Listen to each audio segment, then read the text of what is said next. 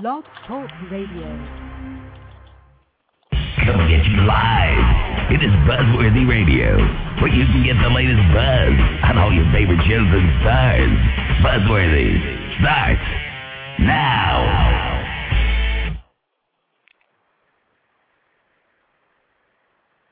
G'day guys, it's Daniel Goddard from Young and the Restless, and this is my Australian accent.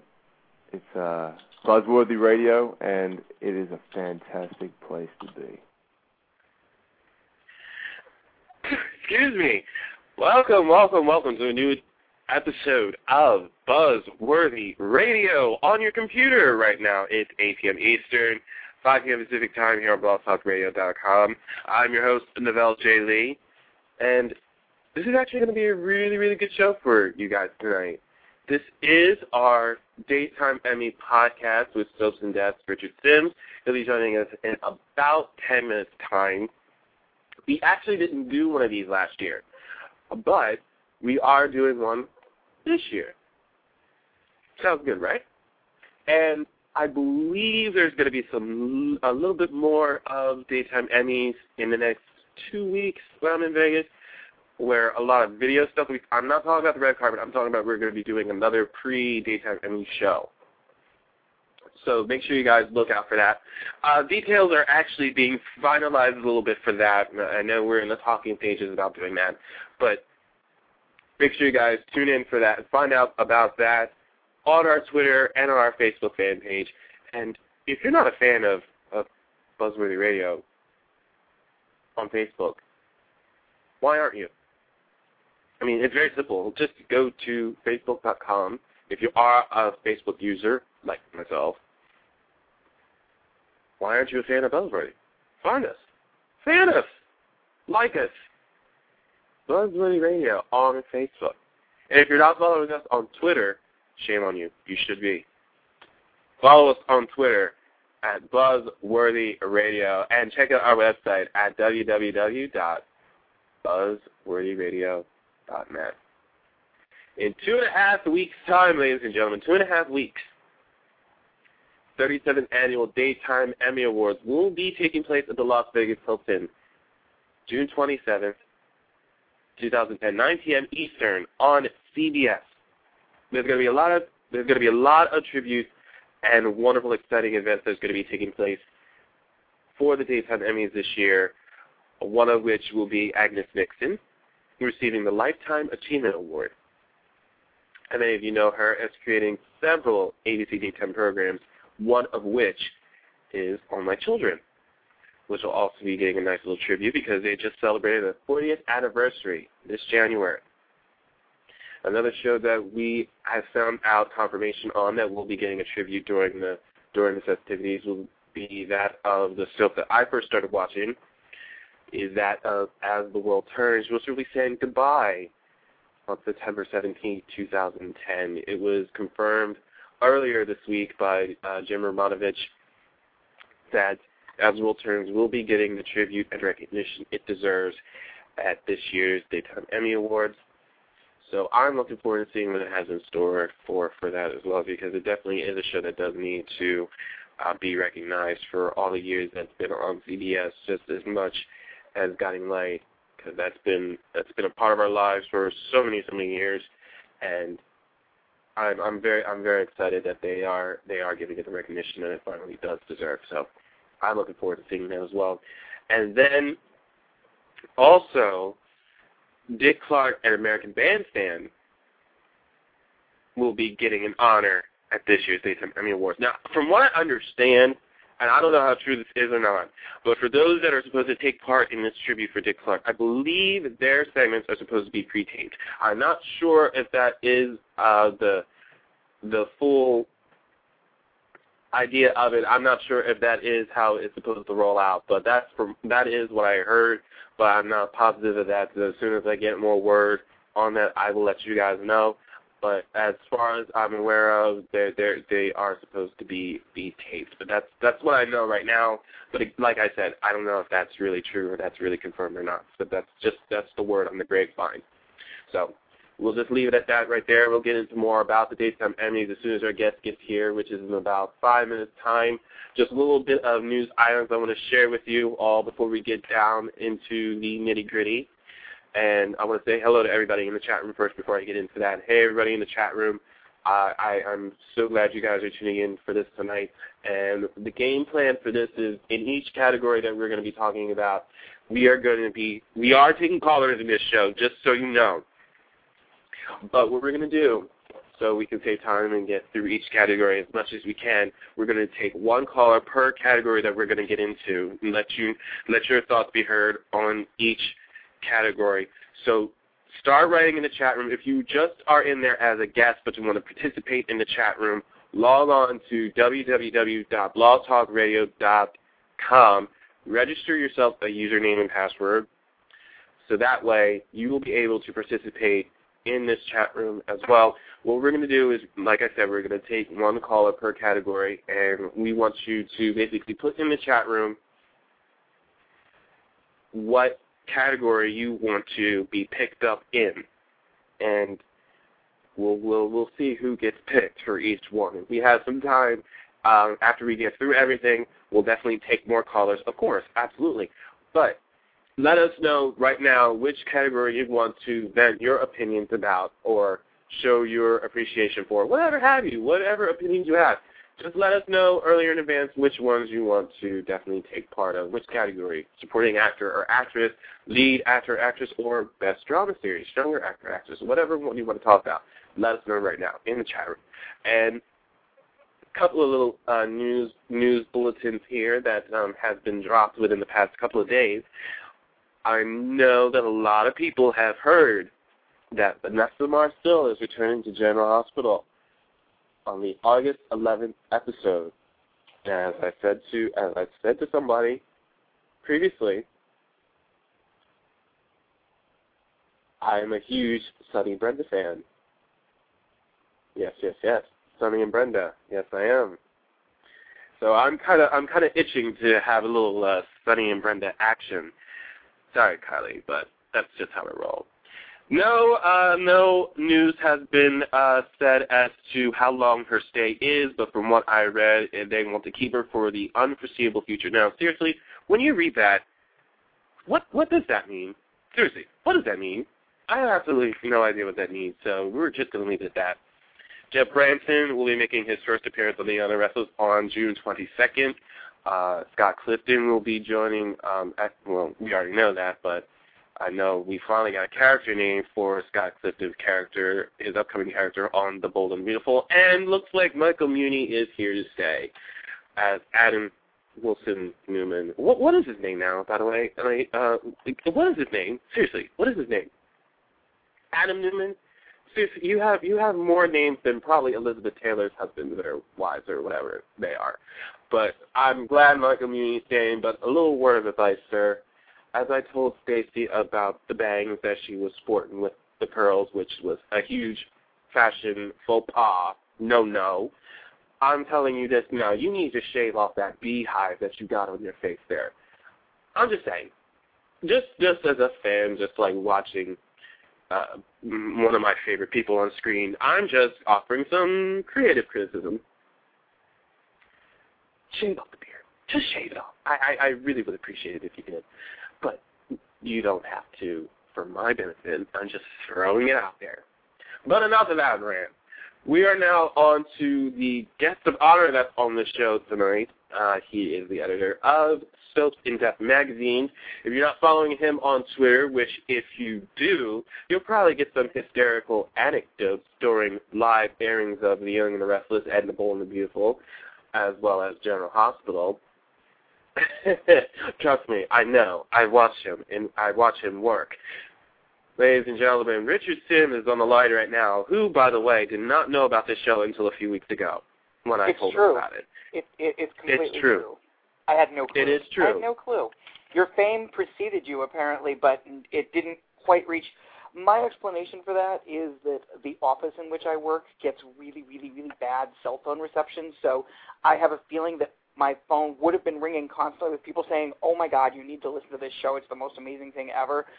but because I get such Humble. I love Humble. In my office. Yeah. Yeah. That's the only explanation I can possibly offer. I love Humble. That's good. I like that. You're pretty much now just went up to about number 2 in my list of people who I like now. Number 2? Who the hell do I have to knock off? Stacey Haiduk. Hello. Well, okay. I guess I can humbly serve as second place to Stacey. I mean, she is, sort of the reigning goddess. So being right behind her is not a bad thing. I'll definitely take that. Okay, good. Because I was going to say, if you want to knock off Stacey Haiduk off of that list there, we might have a little bit of a problem. Now, the funny thing is, think about Stacey Haiduk. Think about the fact that, a year and a half ago or whenever, when she was on All My Children, we could have cared less about Stacey Haiduk. We didn't care about her. We didn't care about. I barely remember the name of the character she played, Hannah, on All My Children. Hannah. And then Hannah all of a sudden, and Hannah was kind of a little bit psycho too. Then all of a sudden she comes on The Young and the Restless and gives what is undeniably, unquestionably the performance of the year. I mean, it's been just a jaw-dropping, tour de force performance, and the fact that she didn't even get nominated is just for an Emmy is just the most stunning thing in recent Emmy history. It's just inexplicable. Oh, my goodness. I actually have to agree with that because, seriously, I never was saying anything about Stacey Haiduk until she joined Y&R. I was like, that's odd.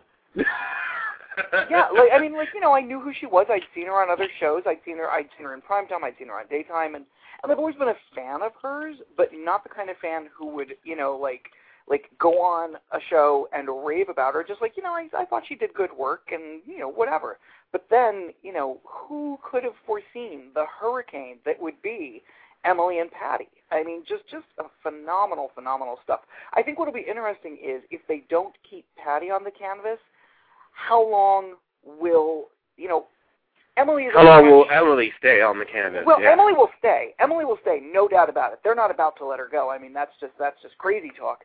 But the interesting thing will be how does the audience... we've seen her giving these amazing performances as Patty, and she's very, very good as Emily, but obviously Emily is not the interesting character. Patty is the much more interesting character. So it'll be interesting to see sort of how the show adapts to that, especially given the fact that Y&R right now is in sort of a phase where they're telling a lot of sort of passion-esque stories, with Patty and grave digging and, Victor, I swear to God, when Victor parachuted out of the plane yesterday, it was an exact replica of when, for days on end, Julian was hanging on the side of a plane on Passions as Eve was in the plane trying to bring him in, and it was, that went on for days.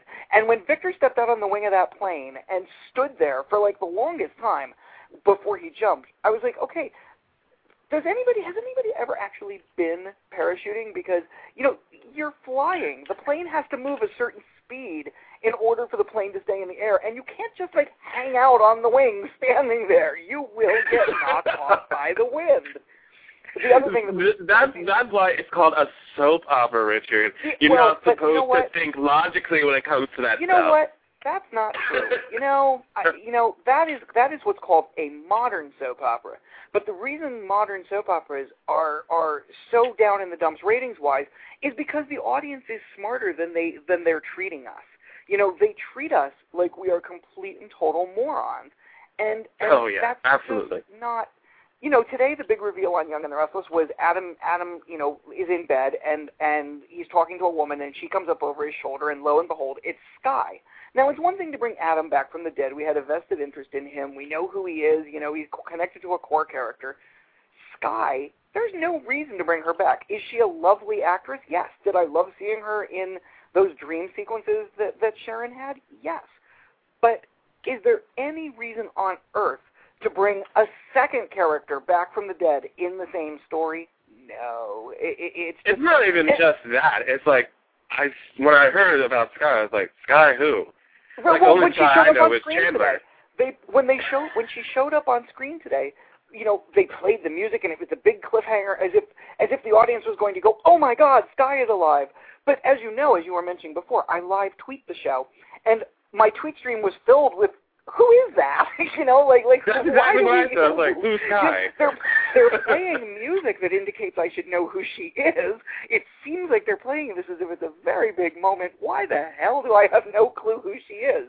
So, yeah, today's soaps treat us like we're morons, and they try and tell these stories that, they're passable, I guess, but they don't hold a candle to the classic stories that, made soaps when millions and millions and millions and millions of viewers were tuning in. When like 25 million people were tuning in for The Adventures of Luke and Laura. I kind of blame Luke and Laura for the current demise of Daytime, because executives ever since Luke and Laura have looked and said, hey, let's mimic what that show did. And what they've mimicked is the freezing of the world by Miko's Cassinine and everything. And what they fail to recognize is that the audience wasn't tuning in for the freezing of the world. They were tuning in for this amazingly romantic couple. That's what we fell in love with. We didn't, and so they've been trying to imitate that ever since, but they're imitating the wrong thing. And that's why, Daytime is kind of in trouble now. Oh, absolutely. Absolutely. I couldn't agree any more with what you just said than I possibly ever could. And, we got people in the chat room right now just like ranting and raving away about everything. I just, wow, I never realized how many people out there are that devoted to what we watch on the screens right now. And without a doubt. I mean, it's, when you look at the weekly ratings for The Young and the Restless, yes, they are lower than it's the highest rated show, but and yes, it is lower than than it's been in years, but it's still 5 million people a day. That's more than watch any show on the CW. It's more than watch half of the CW's lineup combined. So absolutely. So still, even though we always are hearing about how soaps are dying, and of course we've lost Guiding Light, we're about to lose As the World Turns. But it's still a very viable medium. They just need to get back to telling stories that we actually care about, and they need to stop doing this, kind of ridiculousness that makes fans sit there and roll their eyes and say, okay, we're so much smarter than this. We know better than this. Why are you writing stories for 2-year-olds? We're not 2-year-olds. We don't want this. When soap fans are given something good, they will tell their friends, and those people will tune in. People are loving Billy and Victoria on The Young and the Restless right now. It's a couple that no one saw coming, and just has become one of the most popular couples on Daytime. Days of Our Lives. I never thought I would love that couple either. Nobody did. Seriously would. Because nobody. I mean, I love Amelia Heinle. But to each their own. But go ahead. She is. I don't mean necessarily. I don't think she's like the. I've never really liked the character of Victoria as she plays it. I liked Amelia Heinle on Loving. During the whole Steffi and Coop era, I was a really big fan. She never really gelled as Victoria for me until they put her opposite Billy. All of a sudden, it's like the character has come alive, and viewers are loving it, and they're talking about it, and they're getting their friends excited, and their friends telling their friends. Same thing with Days of Our Lives. A year ago, Days of Our Lives was about to be canceled. And it's become one of the most buzzed about shows because it's telling really good stories. It's not insulting the viewers. It's funny. It's romantic. It's good soap, and that's what people want. That's why The Bold and the Beautiful is the #1 show in the world as far as serialized television.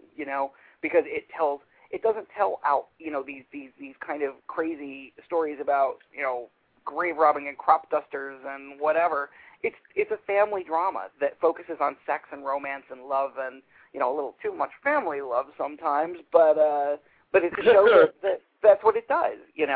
Yes, Brooke has slept with all of her children's boyfriends, but that's another story. That is another story, which I found out about just this weekend, and I had to watch it for myself. But oh my God, it was so amazingly well done. I mean, it was like... It was so well done, because you don't know if it was Brooke, though. You don't know if it was Brooke, though. I mean, sure, You don't know. Oh no, who we know Brooke now. because... We know now. It definitely was. It definitely was Brooke. They established it yesterday that it definitely was Brooke. And the best thing is Brooke doesn't realize it. Brooke does not realize it. So they've been having these scenes where Brooke is talking to her husband, Ridge, and she's like, wow, that was really hot at the party last night. And he's like, yeah, I guess it was an okay party, you know, and he has no clue what she's talking about because she thinks she slept with her husband. It's such a good soap opera. There is so much damage that's going to come out of this when it all comes out.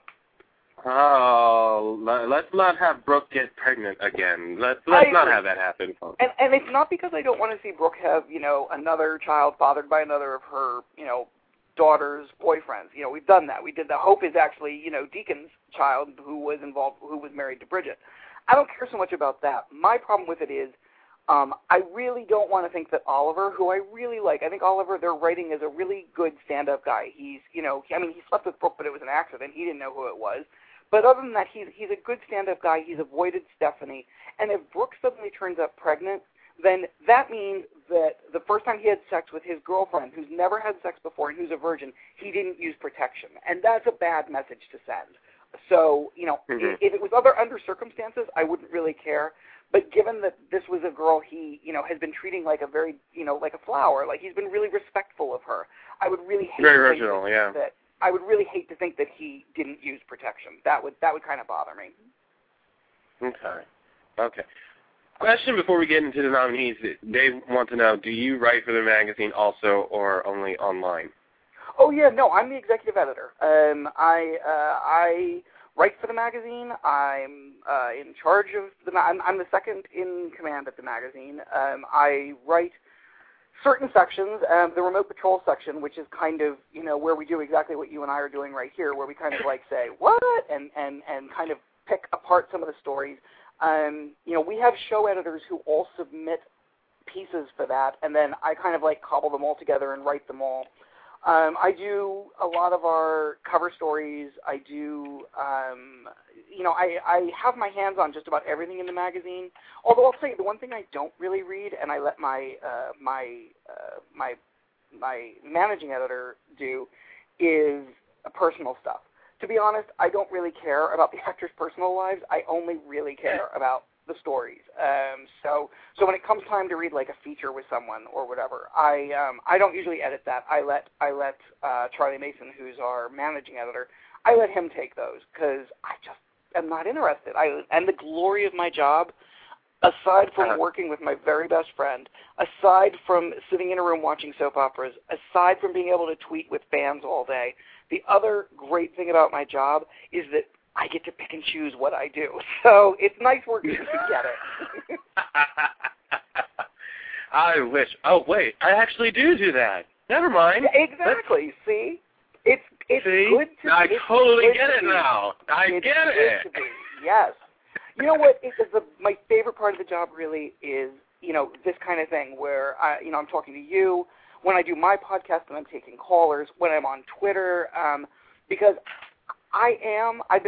we started this magazine in 1997, I think, and for a couple years before that, I was writing for Gannett. I was writing a column, and from the very beginning, the reason I got into all of this is because I am the hugest soap geek ever. I mean, I grew up on this stuff. The Edge of Night was my first soap. It was my favorite soap, and I love nothing more. Get me talking about my soaps, and you will never shut me up. And I get to do that all day, and it's my job. I love it. Well, this is pretty much the perfect place for you, because now we're about to get into the wonderfulness that is, what's it called? Oh, yes, the Daytime Emmy Award nominations that were announced. Daytime Emmy nominations.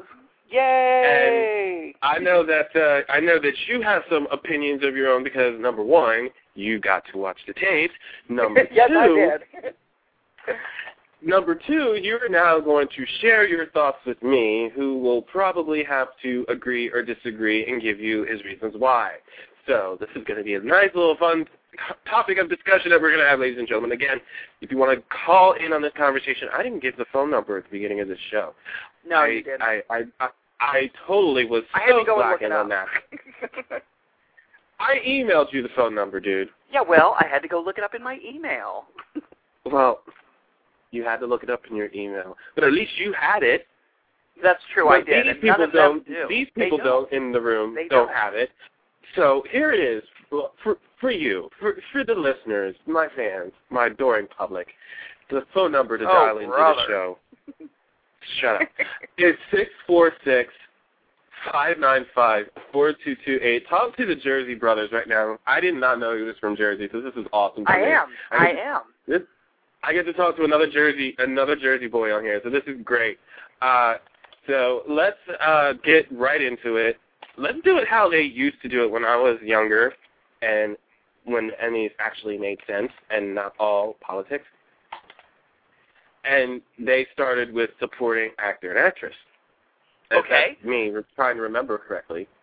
But I think I'm right. If I'm wrong, please tell me. Yeah, I kind of think you're right. And I think they still, like, they do one of the, I feel like they did that last year, that they started with supporting actor and actress. I don't remember. I kind of, it all becomes a blur because, as you can imagine, when you're actually covering it, you know, the least interesting part of the whole event is sitting there watching the award show. You know, you're sitting in the theater and you're wearing your tux and you're hot and you're uncomfortable, and all you want to do is for the award show to be over so you can go get drinks and hang out with the actors, and, you know, so the actual show itself, you just kind of, it's almost a good time to nap, you know, because everything else around the event is except there's parties the night before, there's parties the night after. The last thing you want to do is sit there in that theater and watch 2 hours of the show, especially since the show tends to ignore daytime for the most part. So I know. Anyway. Sitting in that press room last year, I was like, are you serious? What I watched? And I did. I got up too when they announced who won Outstanding Drama Series. I got up to get a sandwich, and when I came back, it was over. I said, what did I miss? Who won? Yeah, it was pretty bad, and I don't know, you know, I'll be interested to see how this year's comes out, because CBS is advertising it as sort of this big performance-centric thing with, you know, lots of stars, and I mean, or what they're calling stars. I mean, for some reason, Carrot Top is going to be part of the ceremony. I don't know why. So you know, and the more things they shove into the show, the more things they have to take out to make room for it. And since it's only a 2-hour telecast as it is, one of the first things that I fear will be cut is, and it's something that I always love, is the clips. I love seeing the clips. My only complaint about clips is I think they should always submit, the clips should always be from the reel that they nominated, you know. And that they nominated, yeah. It almost I never agree with is. that. They usually use it as a chance to mentor viewers on current storyline instead of, but I think they should always show, because fans, that's what fans always want to know. When I'm talking to people, they want to know what they submitted. Why shouldn't it be? Exactly. They say, you know, what did Bradford Anderson submit? And they're not going to find out by watching the show, because they very rarely show clips from the actual nominated from the actual reels that they submitted. But here we can actually tell people who are interested what was submitted, because I watched every single damn Emmy reel. So just for this. Yeah, here we go. All right. Let's get right down to it with the nominees for Outstanding Supporting Actor in a Drama Series. And unlike the earlier show, we will be announcing every one of them. We won't stop. The nominees are Billy Miller as Billy Abbott from CBS's The Young and the Restless, Bradford Anderson as Damian Spinelli from ABC's General Hospital, Jonathan Jackson as Lucky Spencer from ABC's General Hospital, Ricky Paul Golden as Jake Martin from ABC's All My Children, and Brian Kerwin as Charlie Banks from ABC's One Life to Live. All right, let's get right down to it. Who, what, where, when, and how. Who submitted the strongest reel in this category? Who do you think should take it? Why? Bradford why not? Anderson. All of that. Bradford Anderson. His reel is fantastic. He submitted scenes when Spinelli came across Johnny kissing Maxie on the docks, and it starts out being very sad and heartbreaking, because he's just like, he's finally realizing, you know, that Maxie is not, you know, even though he's been crushing on her for a while at this point, and it's before they actually fell in love, or well, he was in love with her, But it's just really heartbreaking. And then the last bit of it is him going to Lucky. I think he goes to the diner, to Kelly's, and he finds Johnny sitting there, and he basically says, "You know what? Just don't hurt her." It's beautiful. It's wonderfully acted. It is without doubt the strongest. Now, Billy Miller submitted the longest thing. They basically, when you submit a reel, you are submitting one episode, and you're submitting only your scenes from that episode. Everything else is edited out. So it's not like judges have to watch the whole episode. They only watch your scenes. Billy Miller submitted the episode that was Billy centric. It was it was the New Year's Eve episode. The Christmas episode, wasn't it? Right. It was New Year's Eve, where Billy got drunk, walked out in the street, and then had the whole "It's a Wonderful Life" fantasy of what would life be like in Genoa City, and at the end you find out he died and all that. Billy Miller is one of my favorite performers. I love him. I think he is just an outstanding actor. This reel didn't show him at his best. It was good, but it was just a little too not the norm for what you want to see there. Jonathan Jackson, I also expected to have a really strong reel, but you have to remember all of Jonathan's really good stuff came after the submission period would have ended, because the submission period is from January to January. So it was January 1st, 2009 to January 1st, 2010. And all of Jonathan's really great, strong stuff came after Lucky found out about Nick and Liz, and that was after the New Year. So next year, I think he has a lock on this category. No doubt about it. He will walk away next year. This year, not his year. Absolutely not. And, seriously, one of the things I started saying in my head was, I hope Jonathan doesn't take it home because he's Jonathan Jackson, a.k.a. the Anthony Geary in training. Because it just seems like he just gets the award just because it's Jonathan Jackson, or Tony Geary gets because it really can come down to, are the people who are watching the reels, are the people who are asked to judge that category, are they going to make a decision based on the reel submitted, or are they familiar enough with, and sometimes they are, sometimes they're not, are they familiar enough with the body of work where they may say, well, it wasn't really a great reel, but he's a better actor. It really can all come down to that. We've seen it in the past where a bad actor can have one good reel. All you need is one good episode, and you can win. You can win with one good episode. Some pretty bad actors have in the past. You can also lose because you don't have the right material in one episode, because you may have great material over like a week, but you only get to submit one day, and that day you maybe have a hard time finding a day that really encapsulates everything that was great about your year. So it really comes down to who's judging it. That's exactly how it is with the Best Drama Series, because that's what they do, and look how General Hospital somehow manages to pull it out, because they always submit their best stuff, which is when they do Stunt Week. Well, see, I'm always confused by General Hospital's wins, because, you said they submit their best stuff, which is, the stunts. But to me, that is not good soap opera. There is no reason. It's not, but that just seems like how it is. I agree, and I don't understand it, because there's no reason that, for example, the Metro Court Crisis should win over some really strong thing submitted by The Young and the Restless that may not be as flashy, but is actually good soap opera. So again, it's a little hard to, that's what makes picking the winners, it's more of a shell game than ever, because it really depends on who's doing the judging and what their criteria are. So, we do our best. When I am doing this, I do this based on only the reel submitted. If I was going by body of material, I would probably go with Billy Miller. I think he's just a fantastic actor. I love watching him. But in all of these categories that we're talking about, I am only judging based on the episode submitted. So that's what I have to go on. That's why Bradford may take this home. Again, we'll see what happens on that night. So we do have a caller for this category, I believe. It's area code 573. You're on the line. How are you? What's your name? Where are you calling from? Hi, guys. My name is Linda. I'm calling from Missouri. Hey, Linda from Missouri. Hey, how are you? Actually, I want to comment on a couple of things. Well, first, what you guys were just talking about how General Hospital, they kind of rely on sweets. And that's a big problem I have with them. To me, the show is too gimmicky right now. You know, they kind of just fall asleep throughout the year. You know, May they give us something decent, November something different. So, you know, I like what you guys said about that. That is so true. But did you guys see the reels for the pre-nominations? You know, like Brendan Barash's reel. Do you guys know what he submitted?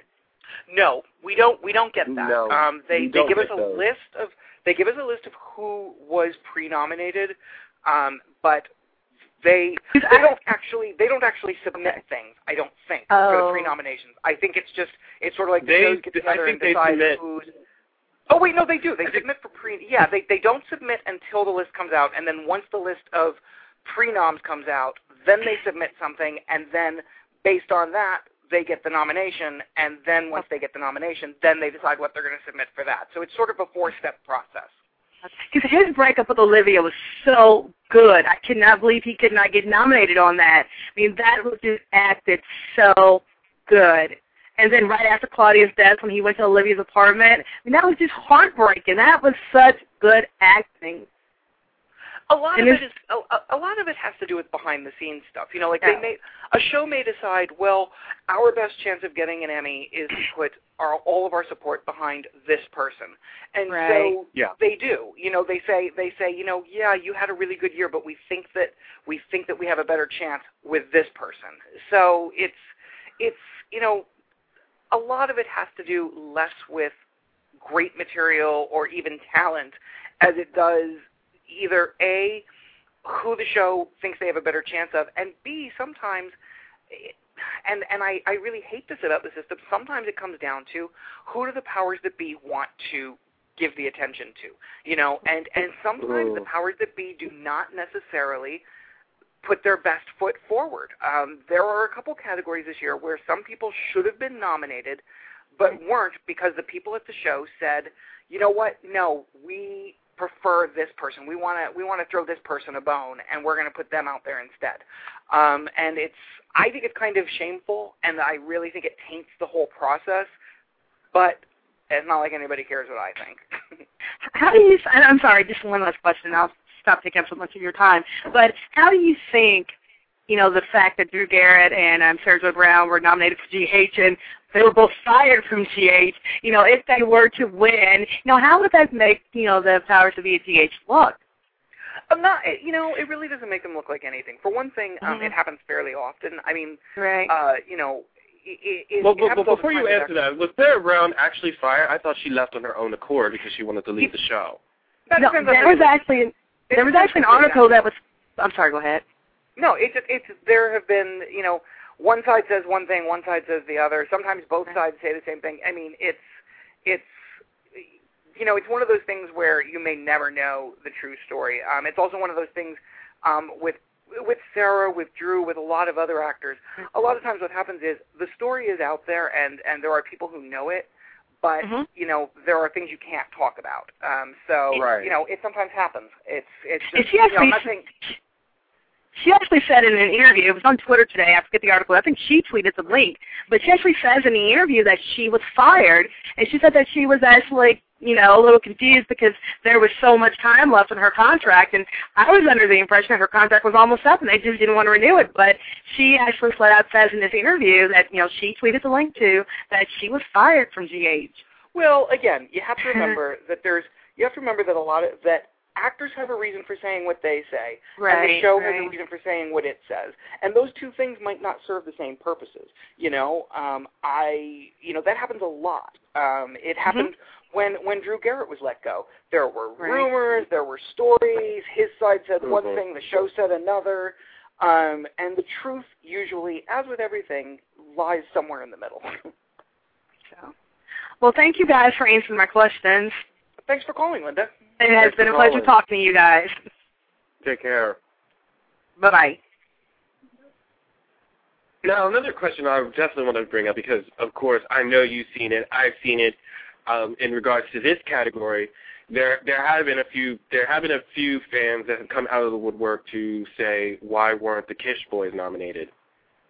You know, in that case, I don't think the show. Of course, the show's not going to put their support behind them. I mean, you know, the show right or wrong, the show decided that the gay overload was a problem, and that's part of the reason that the show's been pretty public about saying that, and that was part of the reason they decided to write them off. So of course they're not gonna suddenly come forward and support them in the category. It doesn't make sense.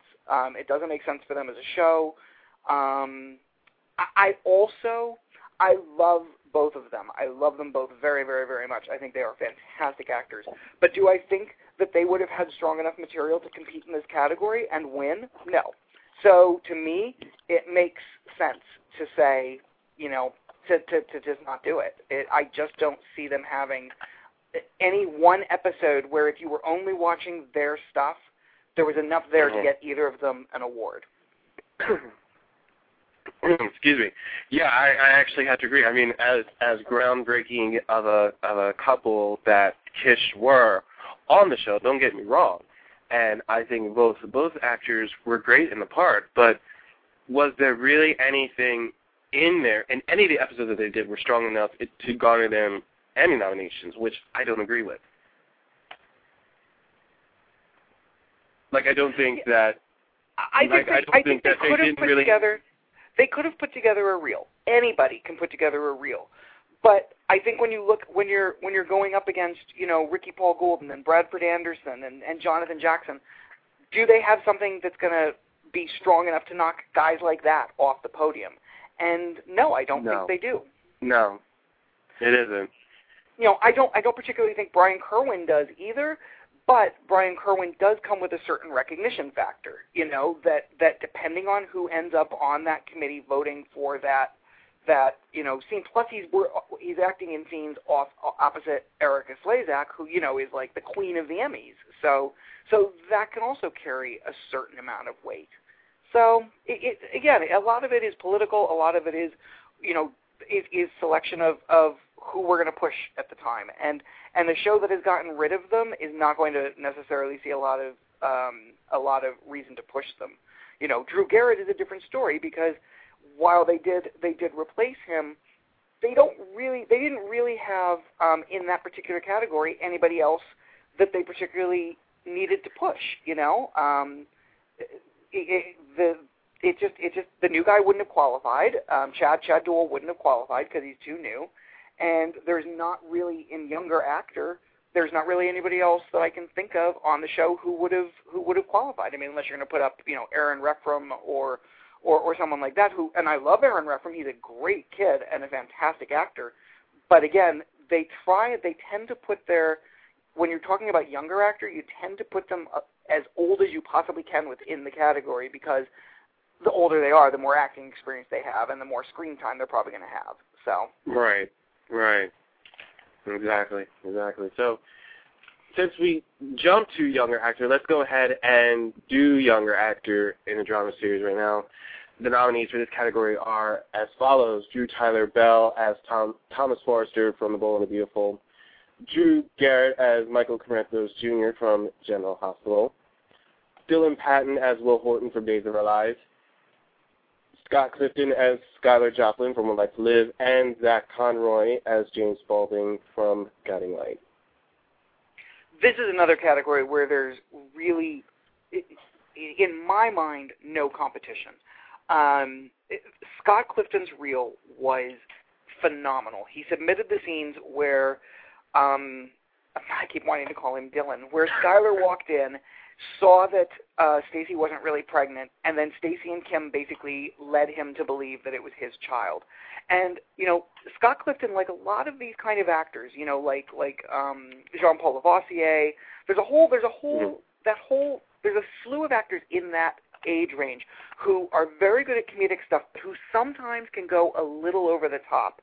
This is an example of an actor who is perfectly walking the line between the dramatic and the comedic aspect of the scene. And it's a fantastic series of scenes. Amanda Setton and Crystal Hunt work brilliantly with him. It's One Life to Live at its very best. It's well written in this scene. And he just brings it. It's completely deserving. And I think this is a case where, because there was no reason for them to write Skylar off of One Life to Live, this is a case where I think when he walks up on that stage and takes the award, I'm hoping, people at ABC look at it and say, damn, we made a big mistake. And you know what? Kudos B&B for snatching them up. I mean, the great thing about him going on B&B is that B&B is a show that has a tendency of bringing people on for sort of limited runs. So even if he spends a year there or whatever, he could still go back to General Hospital when that's over. Because everybody was like, why didn't General Hospital bring him back as Dylan? And I think that if he walks away an Emmy winner, it's going to make it a lot more tempting if and when B&B he's going to be garnering a little bit more attention for himself if he takes that Emmy home from the brass over at ABC. Is like, oh, we got to get him back. And we can't let him go to another network. We got to get him back here. He's already gone. I mean, there's nothing they can do. He's already gone. But I do think that should he become available again, I think they will very quickly snatch him up and put him back on GH's Dylan Quartermain. Like I said, the other reels in this category are okay. I was surprised that Drew Garrett's wasn't stronger. I really like Drew Garrett. I think he's just a fantastic actor. And he basically submitted scenes where after Claudia's death, Michael is not really feeling much emotion, and Jason and everybody is trying to tell him it's okay, you're allowed to feel, and he really isn't. And if you're a viewer of the show, you got that. You understood it. But if you're on a panel and you don't necessarily follow the show, it's kind of it doesn't really work as well as you might want it to. And the other people in the category, Drew, Zach, and Dylan, they all had okay reels, but there was nothing about any of them that comes even close to Scott Clifton's. Wow. I know, right? Wow. I don't know what to say to that. Right. I'm kind of speechless now. That's right. I said it. Wow. I said it. I'm not backing down from it. Wow. You know what? I said it, and you know what? Now that we've said it, let's move to younger actors because I love this category. You really want to talk about the category where people get nominated for having the best teeth in daytime television? The best what? The best teeth. Teeth? The best teeth. Oh, teeth. Teeth. You need to just be quiet and read you just need to read the nominations. I'm just telling you how it is, man. I'm just saying. Well, you need to read those nominations right now. Okay. Nominees are in this category that still should have been called Outstanding Younger Teeth in the Drama Series are Crystal Khalil as Lily Winters in The Young and Restless, Marnie Schulenberg as Allison Stewart from As the World Turns, Molly Burton as Melanie Layton from Days of Our Lives, Shelley Hennig as Stephanie Johnson from Days of Our Lives, and my girl who I think will take this one home because I saw what she submitted, Julie Berman as Lulu Spencer from General Hospital. Okay. So, first of all, Molly Burnett I love her. I would watch her comb her teeth. There are certain actresses. Oh, God, stop it. There are certain actresses in daytime, primetime, movies, whatever, who, when they come on screen, you never know what they're going to do. They are fascinating to watch. They're quirky. They're interesting. And they're like real people in that, the scene might call for them to walk across the room and say their line. But as they're walking across the room, they might, straighten the table or, they just do interesting things. I find Molly Burnett to be one of those actresses. She's just, that said, this will not be her year because the reel that she submitted, it's a wonderful little piece, but it can't really compete against one or two of the others. If I had my druthers, Molly would definitely win just because, but again, I'm basing that on body of work, not on reel submitted. Based on reel submitted, I cannot give it to her. Marnie Schulenberg, who I am not a fan of Allison by any stretch of the imagination, but remember how we were saying earlier that sometimes actors can find a really good reel because they just happen to get a really good episode during the year? She did. She pulled out she used an episode from when Larry came and it's, I don't know, it's her engagement party or something, one of the 5 million times Allison was engaged this year. And Larry shows up at the party, and she doesn't want him there, and she finds out that, I don't know, Casey or Emily or somebody invited him. And it's actually really good material. Plus, as an extra added bonus, her hair is not that annoying washed-out blonde. It's kind of the annoying brown hair that they all had for a while. Actresses on As the World Turns, I swear to God, I truly believe that As the World Turns buys hair color in bulk, and whatever color they happen to buy, every actress on the show gets that color. For a while, they were all getting blonde. And then they all had that, like, mousy brown. Well, this is from the, like, sort of mousy brown with a tinge of red. And somehow that brings out the best in Marty Schollenberg, because she was really good in these scenes. But again, I am not giving it to her either. Shelley Hemming, she submitted the scenes where Philip was shot in front of her. And I'm just going to say this. That scene required her to come out and scream over his body, and she does not have a future in horror. That's all I'm going to say. Crystal Khalil, cancer storylines are usually Emmy bait, and you expect that when you do a cancer storyline, you're going to get a nod out of it. And she got the nod, but she's not going to get the win. Julie Marie Berman is going to win this. My only problem with Julie's reel was the scenes that she submitted were Lulu confronting Maxie and Johnny after she's, and Maxie basically admitting that she and Johnny almost slept together. It's fantastic stuff on all three of them. Absolutely. The only problem I have with it, and the only way I could see her possibly not getting it, and I'll be shocked if this happens, but as I was watching the reel, there is so much good acting going on that halfway through the scene, I totally forgot who I was supposed to be watching. I was, like, Kirsten Storms was doing a great job, Brandon Barash was doing a great job, and the writing was good. That, halfway through the reel, I forgot who I was watching. The other thing is this episode comes from General Hospital's, General Hospital is a very misogynistic show, and there is nothing it loves better than having women get in fights and start screaming bitch at each other. And I'm sorry, I was really distracted by how often they called each other bitch and whore and slut, and I was just like, man, maybe they did do that a lot in that scene. Yeah, they did. The thing is, it might not seem so much if you were watching the episode, because there would be scenes interspersed, and there'd be other stuff going on. But when you edit all of an actress's scenes together, it plays as one continuing scene. And so every minute or two she's saying, you're a slut, you're a whore, you're a bitch. It can be a little off-putting. But I still think she's got to win. It's a really, really, really good reel. I'm telling you, she's going to be taking that home, man. She's going to take that home. I am 95% with you on that. Like, I'm 95% with you.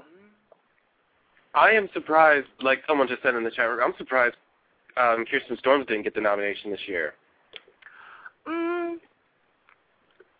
I can see that. I mean, she had really good material. But it may have just come down to, which one's going to get it. And they went with Julie. And, and it makes sense. Julie won last year, so, why not stick with a winner? You know that she's got fans out there in the voting academy because she had enough from her reel last year to win, and she has great material that was submitted. So it seems smart. Why not back a winner? There's a reason that Erica Slezak and Peter Bergman and people like that, and Kim Zimmer when she was still on Guiding Lights. There's a reason people get nominated year after year after year, and it's because not only because they have great material and they're great actors, but it's also because, they're known quantities. And, when you go to the store and you're looking on the shelf and you see Pepsi and then you see No Name, you're probably going to buy the Pepsi. You're going to buy the thing you know. I never heard of that comparison before, but you're right. It's true. Seriously, if it's something I know compared to something I don't know, I'm going to go with the something I know part. Exactly. And that's true. That goes with everybody. That goes with everybody because you're going to stand behind something that you know and trust, rather compared to something that's new and fresh. New and fresh, really? Did I just use that word? Yeah, I did. You're doing a tampon commercial right in the middle of the show. Well, hey, If I could get paid for doing a commercial ad space for somebody, then I'm that person to call, ladies and gentlemen. Exactly. Call him. He'll sprout wings. I will, seriously, all this stuff right now I'm saying is probably coming out of my butt. So, you know. No one is surprised by that. That's the thing. No one is surprised by that. No, they're not. They're used to it. They're used to it. They're used to it. You would know that if you hadn't been under a rock over a year. Blah, blah, blah. I'm saying. Just saying. I'm just saying. No, 3 years, really. 3 years. Wow. Well, 3 years. I had a magazine to it's run. Better late than never, I'm building an empire.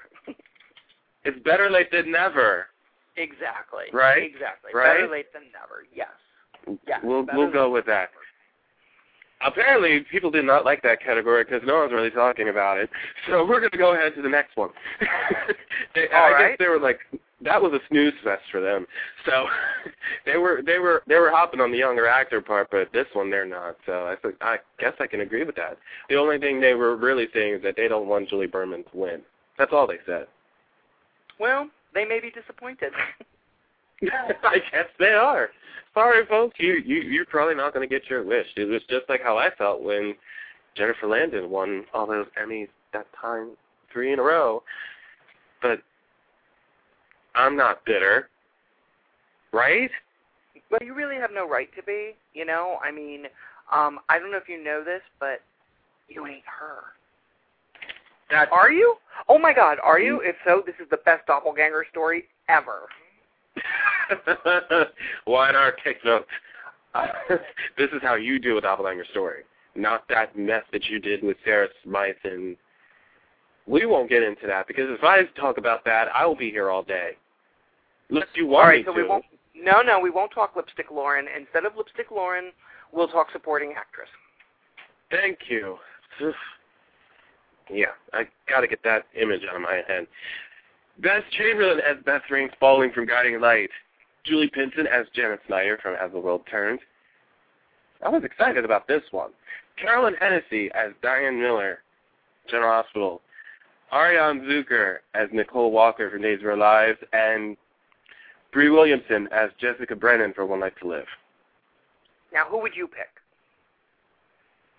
Out of this category? Well, of course, out of this category. I would. We're talking about. Well, who would you pick? Out of all, stating the obvious. State the obvious again.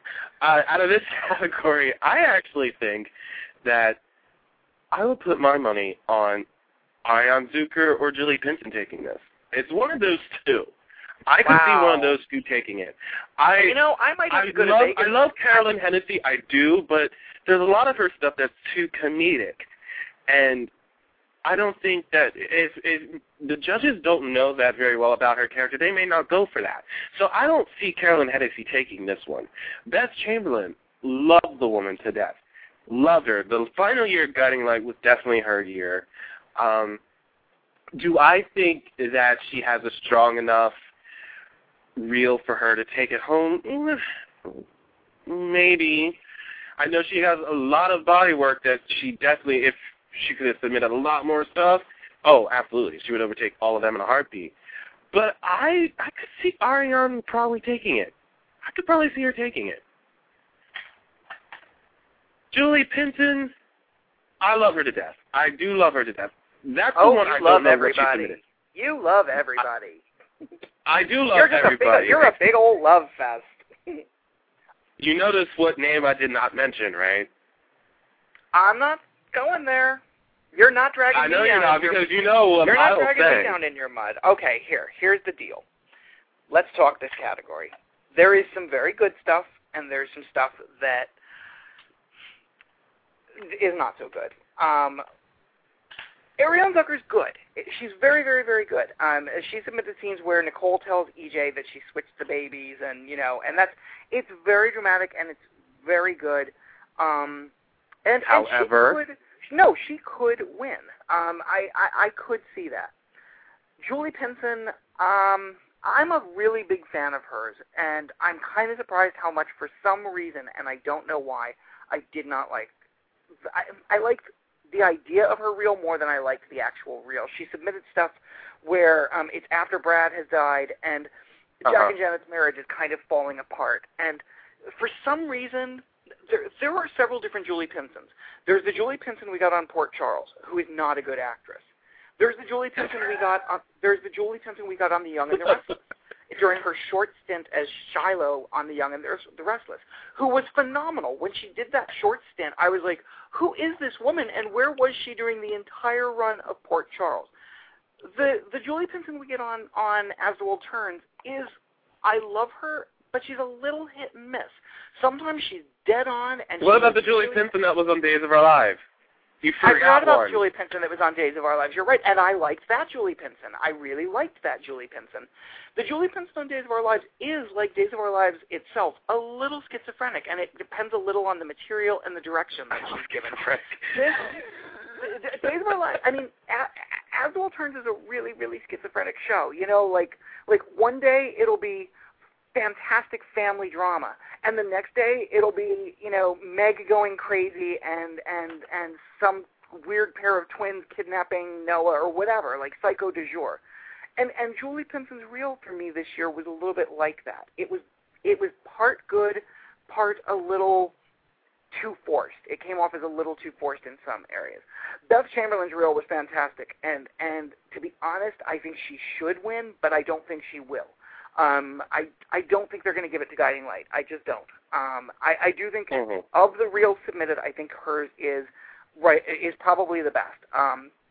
She submitted stuff where she's reacting to, she finds out that Coop died, and then she goes home and she basically lashes out at Alan and says, you know, you never loved me.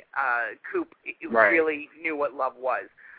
Bree Williamson, okay, here's the thing with Bree Williamson's reel. My gosh, here we go. Bree Williamson submitted stuff where it's the episode where Jessica is in full Bess mode, and Vicky is pretending to be Jean Randolph to help Jessica remember what happened that night. The episode opens with Jessica dressed all in black and wearing black glasses and her hair pulled back, opening the door to Vicky, who is standing there all dressed in black, wearing her little Jean Randolph glasses. And if you did not know better, if you were watching this for the first time, if you were unfamiliar with the show, and you have to remember, voters might not be familiar with your show or story, if you were watching it for the first time, you would think you were watching a Saturday Night Live skit. It's like, what the hell is going on here? It looks like Women in Black, you know, instead of Men in Black. It just does not. It's very dramatic and it's very nicely written and stuff, but I just don't think that Emmy viewers will necessarily get it. Carolyn Hennessy rocked it. She knew exactly what to pick. She picked a Thanksgiving Day episode in which Diane goes over to Alexis's house for Thanksgiving, and little Molly, okay, if you can throw a kid into your scene who is a good actress, you're golden. Little Molly basically gives her $1 and says, you know, you're my lawyer now, and says, we're setting my mom up. Then Diane goes to Sonny's little club and has this whole scene with Milo and some other guy, not Max. I can't remember who the other person in the scene is, where they're talking about Max's impotence, and then she and Max have sex. It's a funny reel, but it's not. You know how Diane can sometimes be over the top? It's not that Diane. It's the really great, best Diane ever. And it's Diane and Alexis, Diane and Molly, Diane and a lot of characters. So you get that she is the epitome of a supporting actress, you know? Really? She's perfect. Plus, let's not forget, never forget, you don't know who's going to be on that panel. And what do we get every week from Carolyn Hennessy? We get those hysterical little 1-minute cameos on Cougar Town. She has primetime cred behind her. And she's got primetime stuff behind her. And she's done primetime guest and everything. I mean, she is. I agree. And she is so funny on Cougar Town in those 1 little minute things. You always want to rewind and watch her scene again because she kind of comes on, delivers her line, and exits.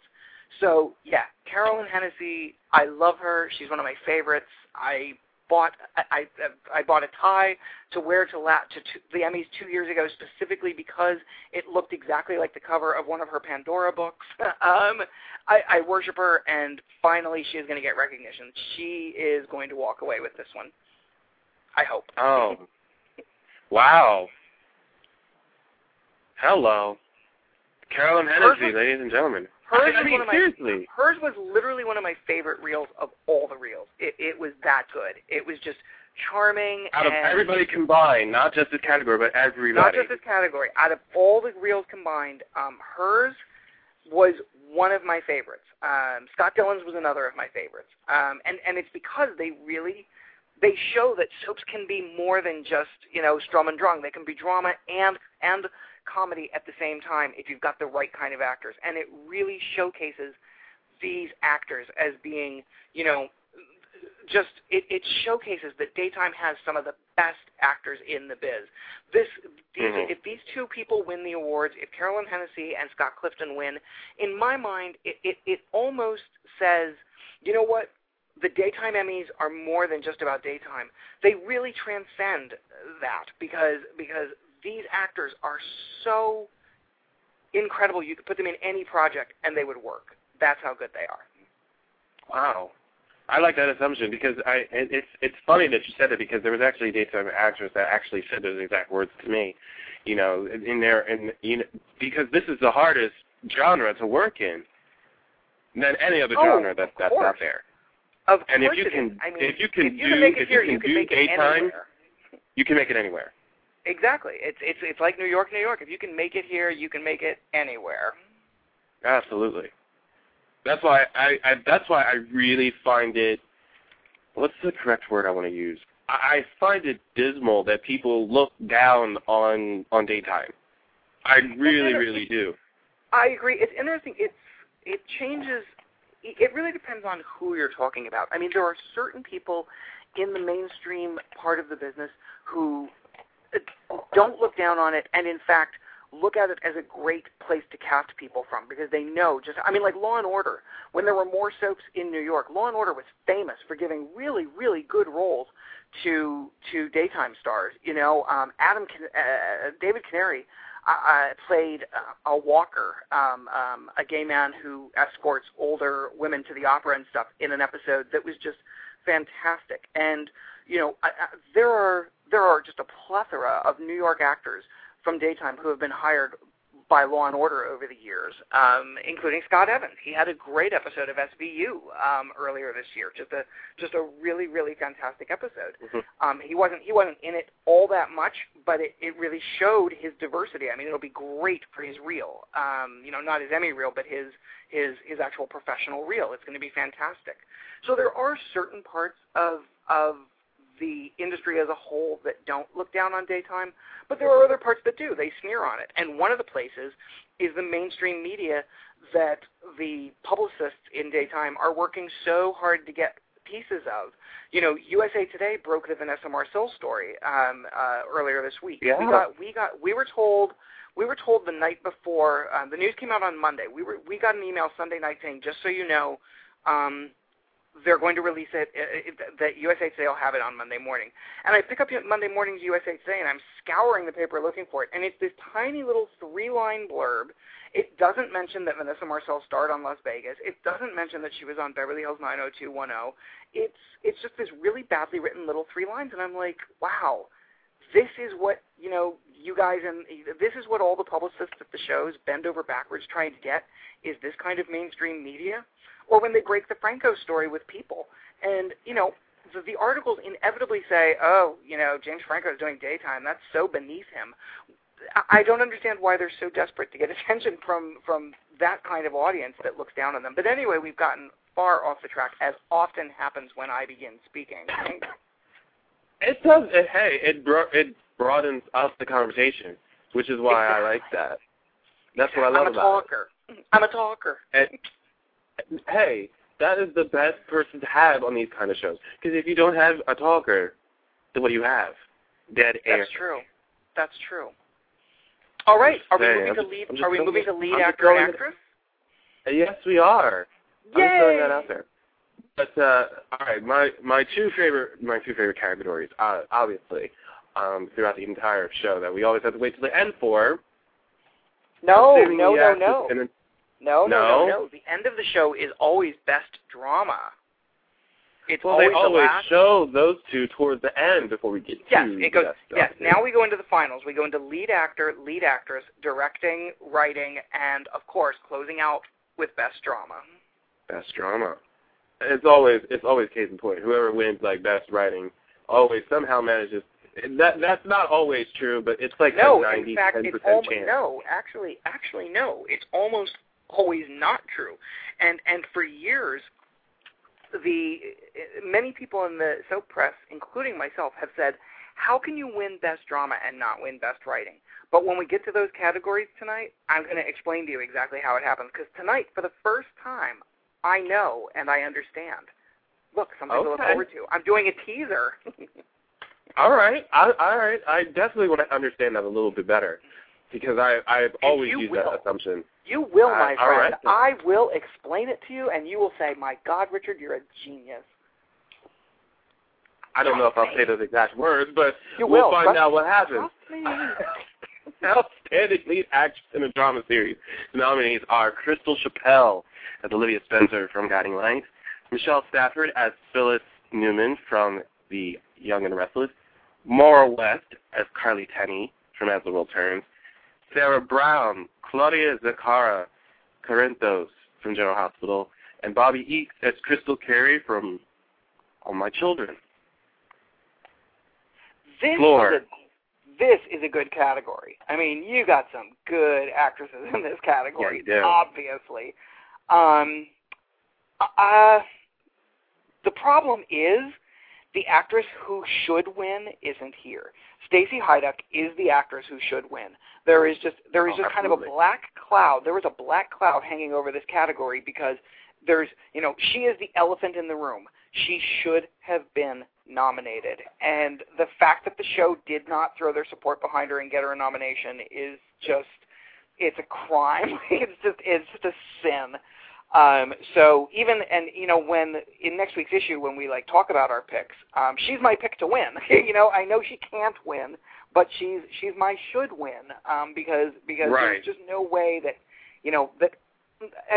with no disrespect to any of the actresses in this category, there is no way that Stacey Hyduck shouldn't be in this category and shouldn't win it. Period. There's just no two ways about it. But since she's not here, we have to give it to somebody else. There were some really, really strong things here. I know that Crystal Chappelle is one of the most loved actresses to ever come down the pike. She's Venus on the half shell, and I love her. But these scenes didn't really do it for me. She submitted when Olivia basically told Natalia, finally admitted to Natalia, I think on Natalia's wedding day, that she loved her. And they're very nice and they're very good, but you can't help but be distracted by the production values. That was one of the problems with Guiding Light during that final year. And, they're also really trying very, very hard to hide Jessica Lecce's pregnancy. And there's still a lot of things working against these scenes. So I think she'll have a better shot next year with Days of Our Lives than she did during this final year with Guiding Light. Sarah Brown's reel is from when Claudia was in the hospital after she hadn't technically lost the baby. She was in the process of losing the baby. They knew the baby was dead and they still had to do a D&C. And it's scenes with her and Sonny and a couple other people as she's laying there and she's talking about, the pain of losing this baby and what the baby meant to her. It's very powerful, but here's the problem with it. Again, remember, you may not know the show, you may not know the story. Claudia, at that point, was in so much pain that she was unemotional. She was kind of cold and detached. And that comes across in these scenes. And so while it's, a phenomenal acting on the part of Sarah, if you're coming into it cold and don't know the story and don't know, everything that came before and the whole story of her and Sonny's, of Claudia and Sonny's relationship, you walk away from it unimpressed because it's such great acting, but it's not the kind of acting that's on the surface. So that could be a problem for her. Michelle Stafford has a fantastic reel. I love the Stafford, and her reel rocks. Nick telling his wife that Sharon might be carrying his child, and Phyllis reacting to this, like this, after all the humiliation she's been through, with him running back to Sharon all the time, and then he goes and he gets, and then she finds out that this baby might be his. It's really, really, really great stuff. Just the kind of stuff that Michelle Stafford delivers regularly and easily, and I mean, literally, I think she could fart this stuff. She's so good. She just is. What? She's a powerhouse of an actress. Meaning that some people really have to work to give this kind of performance. Michelle Stafford is so talented. She could just walk in, look at the script, walk on set, and be like, okay, let's do this, and it's over. She delivers. It's just, she's awesome. And yet, I don't think she's going to win. Why? Because Maura West submitted a reel from when everybody got together and did the intervention when Carly was drunk. And there's a lot of material in it, and there's also some stuff that's really hard to beat. Like, there's this great moment where Carly is trying to leave. They're at a cabin, or maybe they're out at the lake view, I don't know, wherever they are. She tries to leave, and Parker stops her. And Parker has always been, he's been enabling her for months at this point. And even though you don't know that watching the reel, there's this great scene where it's a mother trying to leave and her son saying, no, you need help. You have to do this. It's a really, really, really fantastic reel. My ultimate choice to win would be Stacey Heideck. She's out of the running, so as much as if I was giving it for body of work for the year, I would give it to Michelle Stafford because she just is such an amazing deliverer. I don't like the way they write Phyllis these days, but Michelle Stafford makes it work. But based only on the reels submitted, I have to say Maura West will definitely walk away the winner. Wow. I mean, I seriously would have picked either Maura West or Michelle Stafford. Probably Michelle Stafford more than Maura West, but with what your description of what she did submit, I would have to say Maura West, but she could walk into a room and fart. You totally made me go back to No, that's not, I did not say she could walk into the room and fart. I said she could fart I didn't stuff finish out. The statement. I didn't even finish the statement. I just couldn't do it. I have a lot of experience at this. There's this horrible experience that I've been having lately. I'll go on a podcast or I'll do my podcast, and I'll say something like, if I was writing the story, Sonny would leave the mob. And the next day, I will get 50 people on Twitter all saying to me, oh, my God, I read in the message room in a message board that you said last night Sonny's leaving the mob. And I'll be like, no, that's not what I said. I said if I was writing the show. So I need to be very careful and say I did not say Michelle Stafford walks around farting. I said, I don't want to be misinterpreted and have these people. That'll be like the headline tomorrow in like a magazine somewhere. Is like, why on earth is Michelle Stafford farts on set? Right, exactly, yeah, and that's not what I'm saying. I love her, and I do not want to get the mail from these people. No! Let's move on to lead actor, shall we? Yeah, after that embarrassment. Oh, boy. Smells of fart acting indeed, Joey Tribbiani. Peter Bergman as Jack Abbott from The Young and the Restless, John Lindstrom as Craig Montgomery from As the World Turns, Michael Park, Jack Snyder from As the World Turns, Doug Davison, Paul Williams from The Young and the Restless, and James Scott as E.J. DiMera from Days Are Alive. This was actually the hardest category for me, I think. First of all, I love Doug Davison. I think, oh my God, I just think he's such a good actor, and he's so natural, and he has such a presence. But he's not a lead actor. He's a supporting actor, and he should have been in that category. I just don't think and again, I'm kind of going against my own rule here because I'm judging his body of work when really you're only supposed to be judging what's on the reel. It's a very Right. nice reel. It's a very good reel. It's basically him. It's basically Paul confronting Victor and saying, you know, look, you're responsible for what's wrong with my sister. You brought her to town. You knew she was crazy, and you set her off. You know, you pointed her at Jack and said, go get him. So it is a good scene. I kind of feel like it's a weird scene in that Eric Braeden, who, you know, Eric Braeden is a presence, and in this scene, Victor, you know, I don't think it's a big secret that Eric Braeden didn't particularly love that everybody was blaming Victor for what happened with Patty. He didn't really like that.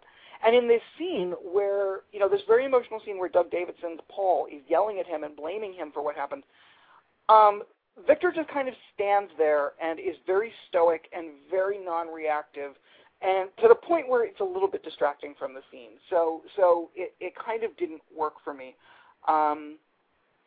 John Lindstrom had a nice scene. It was stuff about him vowing to help Carly right after she almost runs him down while she's drunk. She's trying to prevent him from telling somebody something. I can't remember what. And she sees him standing there and says, hey, I'll just run him down, which is just, that's so Carly. But it's actually a better scene. The scenes are better for Maura than they are for John, so I don't really think this is his year. Which brings us to the three contenders. Peter Bergman had Peter Bergman is like Michelle Stafford. He's just one of those actors who knows what he's doing. There's a reason that he's won so many times. It's because he's just a great actor, and he has that ability to just, even though Jack does bad, is kind of a jerk a lot of the time, he's sympathetic. You know, Peter Bergman has those eyes that just he knows how to aim at the camera and make you feel for Jack. He can just rip your heart out. And in these scenes, it's especially true because it's when he confronted Billy about having slept with Sharon, and it's just really good, heartbreaking stuff. Michael Park's scenes are the kind of thing you expect to be really strong and win. It's when Jack told Katie that he was the one who shot Brad, and they're in the hospital, and Katie's like, you know, right. Obviously Katie's. But this is another of those scenes, kind of like Sarah Joy Brown's. It's the same thing where Jack is so in shock, and he's trying to confess this thing, but he doesn't even know how to say it, so he's a little unemotional, and for that reason, it doesn't connect as well as it should. So, you know, if he wasn't up against people like Peter Bergman and the next person we're going to talk about, he'd probably have a really good shot. And maybe he still does, but for me, it didn't work. And then the final person in the category is James Scott, who, you know, this is sort of like Stacey Heideck. Remember when James Scott was on All My Children? You know, nobody cared. Nobody cared. He was not interesting. His character wasn't interesting. He was kind of boring. Then he comes on Days of Our Lives as EJ, and my God, brings the house down. He's just proving what a great actor is and what a good actor can do with good material. And although sometimes I say a really great actor is one who can make, you know, bad material really, really good. But anyway, his reel here is when EJ finds out that Grace died, and then he goes to the morgue and he talks to a dead baby. That's tough stuff to beat, you know. I mean, you've got an actor who's dealing with a lot of emotions here. I kind of want James Scott to win because I think he did such an amazing job. But again, familiar quality, familiar quantity in Peter Bergman, and Peter Bergman's reel is really fantastic, and he's working opposite Billy Miller, who brings his best in this scene. So as much as I would like to say that Days of Our Lives will get it for James Scott, I think it'll be Peter Bergman, again, getting his, what is this, like his 962nd Emmy? I lost count. Me too.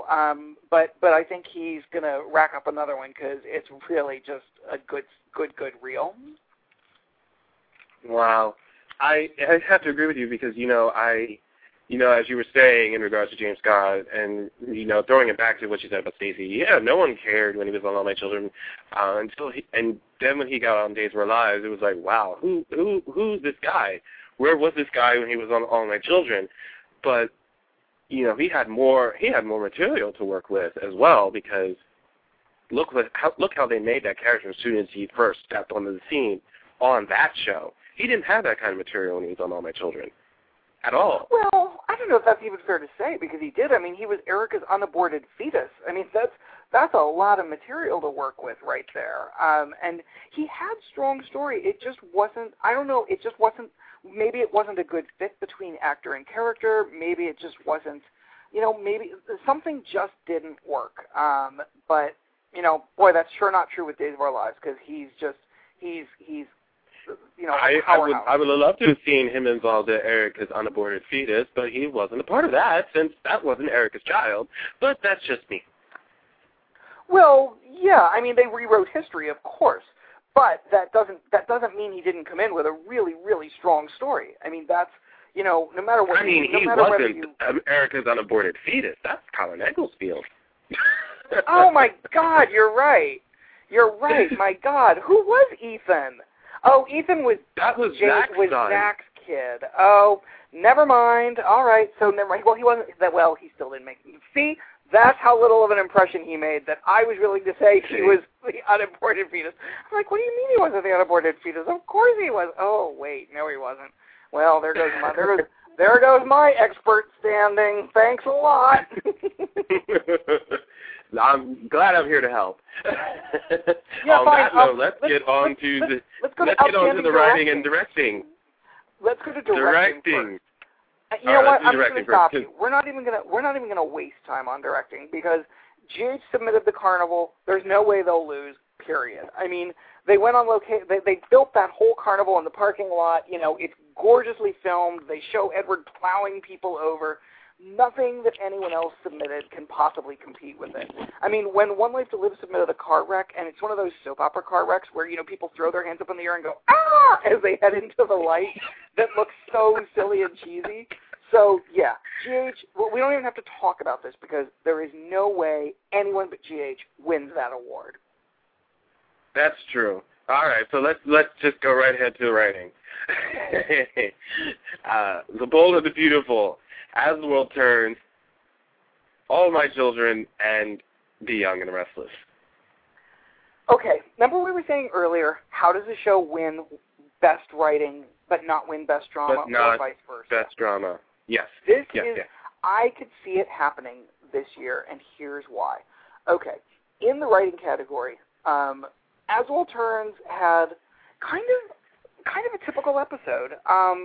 You know, it's the one where Audrey killed James, and Janet tried to prevent Liberty from having an abortion, and then there's stuff with Paul talking to Emily about getting married. I mean, nothing really huge happens in the episode, but it's a solid episode. You know, it's a good episode. It shows what As the World Turns can do, and it's, you know, there's nothing great about it. There's nothing awful about it. It's a good episode. All My Children, I don't know why they submitted this under Best Writing. I really don't.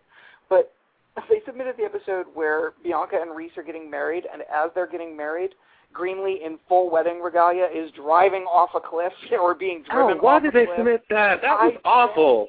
No, it just was. I mean, you know, when you're dealing with the other two shows, B&B and Y&R submitted really emotional stuff. And so, you know, really character-driven, really honest, really emotional stuff. So when in the first 5 minutes of All My Children's Best Writing submission, you see a woman in a leather jacket and a wedding gown driving over a cliff, you're just sort of like, okay, next. It just yeah. I don't know how they came up with the decision to submit that one. B&B, they submitted this in several categories. They did it in directing, they did it in writing, and they did it in drama. Because B&B is a half-hour show, it gets to submit 2 episodes. And two episodes, that's right. So they submitted back-to-back episodes where Betty White's character Anne died. The first episode is sort of like, you know, they take her home and she's there and she has a little stroke and they take her to the hospital. And then the second episode is they go through all the rigmarole of getting her out of the hospital and they take her down to the beach and she dies on the beach. It's a really, really, really great episode. And they submitted that for both writing and drama. And I think they have a decent chance of winning Best Drama because it is so wonderfully dramatic. I mean, you know, it's horrific to think about having to deal with the death of a parent. And that parent does not want to be hospitalized, and yet they wind up in the hospital, and then you have to get them out of the hospital and take them to the beach, and they die. And if you saw those episodes, the very end of the second episode, a younger version of it's Betty White's spirit, or Anne. She played Anne. It's her spirit or soul or whatever. She walks down the boardwalk as this lovely music plays, and she fades off into the distance. It's like she's going to heaven, and it's just it makes you weep. It's so nice. But it won't win them writing, I don't think. I don't think it'll win them writing because, a lot of the episode is sort of, typical B&B where it's sort of overwritten and a little bit over melodramatic and stuff. So I don't think it'll win them writing, but it could very well win them for Best Drama because that's the difference. In Best Drama, you're looking at the dramatic impact of the show. Whereas in Best Writing, you're looking at the actual dialogue. And the dialogue was okay, but it wasn't fantastic. But the drama was fantastic. I think the winner in Best Writing will be Y&R. Y&R submitted Chloe and Billy's Wedding Day. And the only flaw in this episode is that it ends with, it ends with the kind of silly cat fight, a cake fight, I should say, between Jill and Catherine. And that's a little over the top and a little silly, especially given all of the really lovely stuff that comes before. But it is a heartfelt episode. It shows Y&R at its best, or what used to be its best, when it was telling solid, relatable, family drama stories. So I think Y&R definitely walks away with Best Writing. It seems destined to, please God. I'm muted. You're muted, ladies and gentlemen. Hello? Home. Like I noticed that.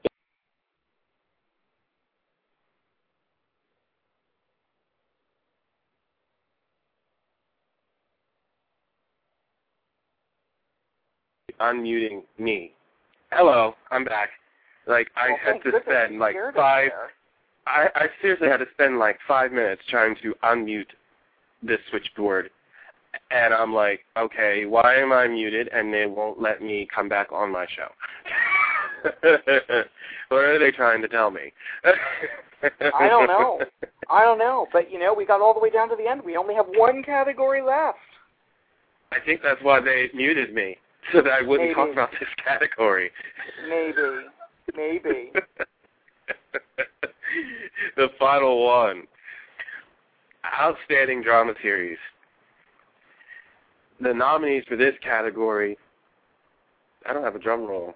Otherwise I would play it. But I don't have a drum roll. I could hold the phone to my stomach and you could hear it rumbling, but that's the best I've got. I don't want them to tune out. I want them to stay here. The nominees for this one: All My Children, The Bold and the Beautiful, General Hospital, The Young and the Restless. Okay, so this category, All My Children submitted the night of, well, we now know it to be Stewart, but at the time we thought it was Adam's death, with everybody going to the mansion and everybody confronting him, and they also submitted that episode for Best Directing, by the way. But again, that they're going to lose to the Carnival, so it doesn't really matter. But it's an okay episode. I mean, it's very dramatic, and there's lots of gun waving and finger pointing and accusations made. It's an okay episode, but I don't think it really has what it takes to win Best Drama. The Bold and the Beautiful, as we said, submitted the back-to-back episodes in which Stephanie and Pam take their mom to the beach, and she dies. And, they might just win for no other reason than they killed Betty White, I mean, come on. They killed everybody. Said about that category. They're going to win just for Betty White. They could, but if they do, it will be well-deserved. If B&B happens to get its second, not only its second win, but its second win in a row, it will be well-deserved because, like I said, it's a really good drama. The episodes really showcase that. But here's where the competition comes in. You've got General Hospital and The Young and the Restless.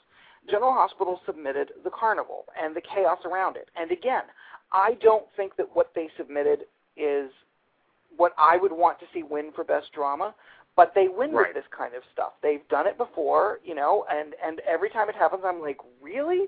So they could.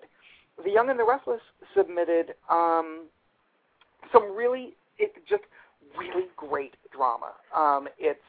It's Nick telling Phyllis that the baby died, that his insurance baby died, and at the same time, Victor's in the hospital having been shot in the chest by Patty, and Tracy decides to pull the plug on Colleen. I mean, it's really fantastic emotional stuff. So, you know, in this category, I'm saying that I think The Young and the Restless should win, but that I actually think, just because they have a history of it, that somehow General Hospital is going to take it home because of the Carnival. Somehow they will. We all know that.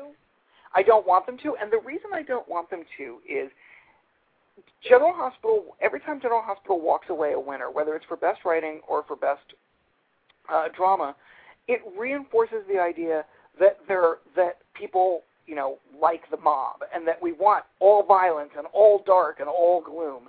And, you know, there's a significant portion of the audience. Yes, there's a part of the audience that really does like that, and that does support that, and that is behind that. But there's no question about that. But I think there's a larger part of the audience that's saying, you know what? Bring back the hospital. Not just bring back the hospital, balance the show. If you're going to do the mob, fine, but don't do all mob all the time. As it is now, it's 4 days a week mob, 1 day a week, you know, whether it's Scrubs or Liz Lucky Nicholas or, you know, whatever. It's the other stories on the show, it's so unbalanced. I've literally never seen a show tilt so heavily toward one set of characters. You know, it's almost comical how really strongly they tilt toward that.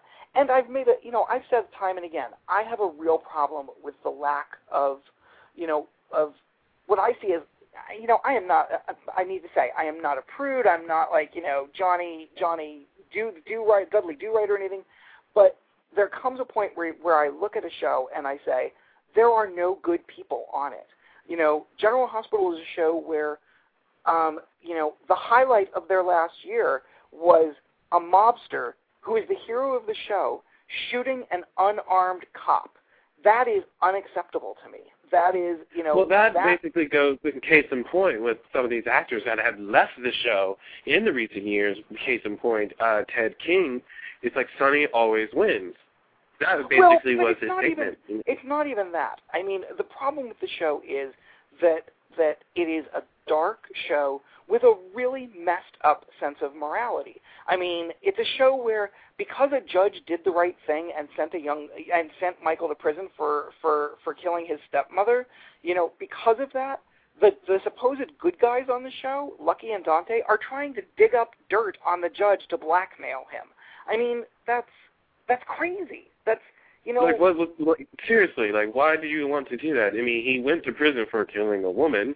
Why do you want to get him out because he killed a woman?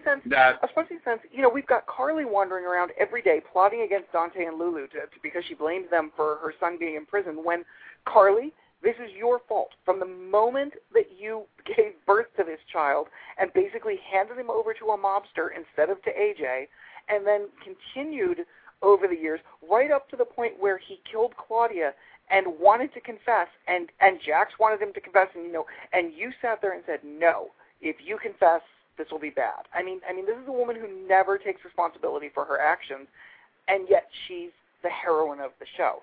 So I love General Hospital in that it has some of the best actors in the business. There is no denying it. You know, Maurice, Laura, Steve, just all the way down, Kimberly, Jason. You know, there's so many good actors on that show, and their dialogue writers are some of the best in the business. General Hospital is a show that you watch it and you don't necessarily like the overall stories they're telling, but you're compelled to watch it because the dialogue and the actors are so fantastic, and that's a really weird combination. You know, like I really have gotten to the point where I can't take much more of the mob stuff. But I do love all of these actors, and I really like the dialogue that they deliver and how well they deliver it. So it creates a weird show that I watch, but I'm not necessarily, You're not intrigued by it. Right, there's no suspense to it.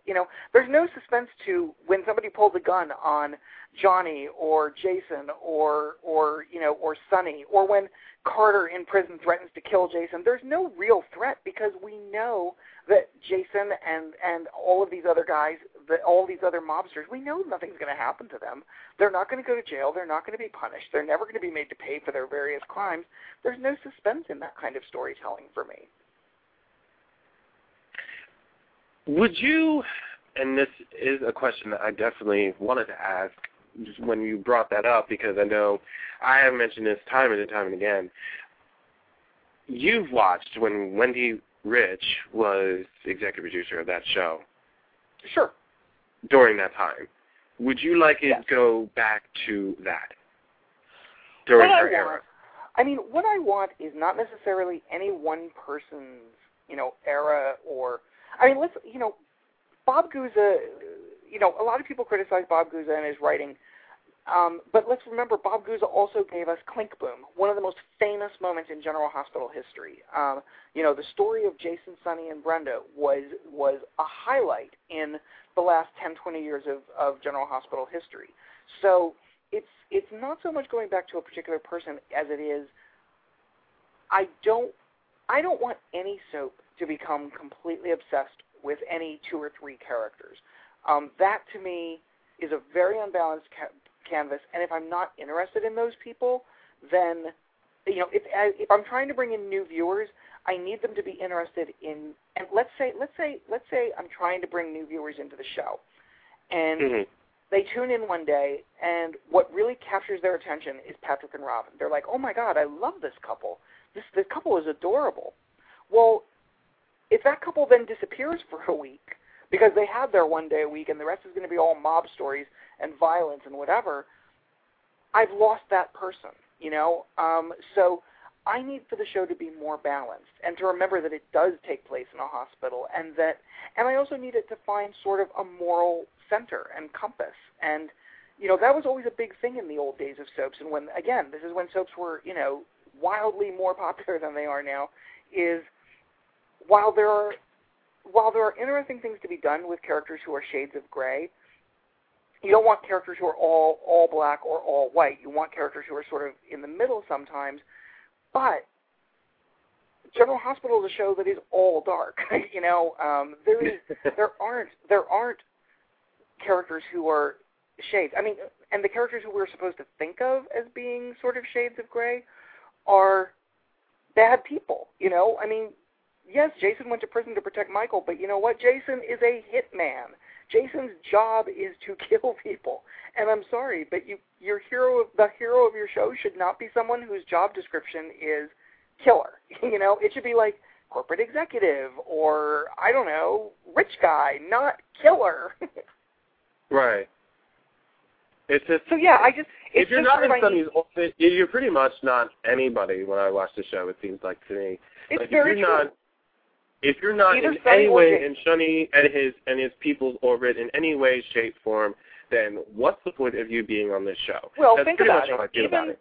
Well, think about it. Even Patrick and Robin. What do Patrick and Robin fight about all the time? They fight about her connection to Jason and Sonny. There's so much more to Patrick and Robin than her connection to Jason and Sonny and the time that they spent together years ago, and that Jason's her ex-boyfriend and Sonny was a mentor to the first love of her life.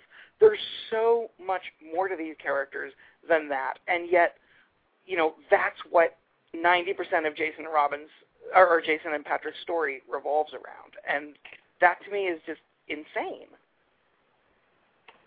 Like they could easily just have another something else that they could be fighting about, but it always has to be drawn over to them, and that's pretty much that's the thing I want to know. How come Sonny and Jason and what they do is their niche? Why is that their niche? Why is this another person's niche? Why is this person's niche? I mean, seriously, isn't there anything else that you could be fighting over? when I hear that whenever Constance Towers comes back to reprise her role as Helena Cassadine, I love it because it gets me away from Sonny and Jason. It gets me away from Sonny and Jason. And I agree. It finally gives me something to see with Tony Geary and Jane Elliott. I mean, I love her to death, but seriously. And what did they do? What did they do? They talked about months and months and months ago, back in, October or something. Even before that, I think, they started getting us excited for this big Valentine story. It was a guy who was Valentine Cassadine has been billed to us as a guy who is so scary that Helena is afraid of him. That's how bad this guy is. And we've heard about him for months. And yet they keep saying, oh, we don't have room on the canvas for that right now. You know how you can make room for that?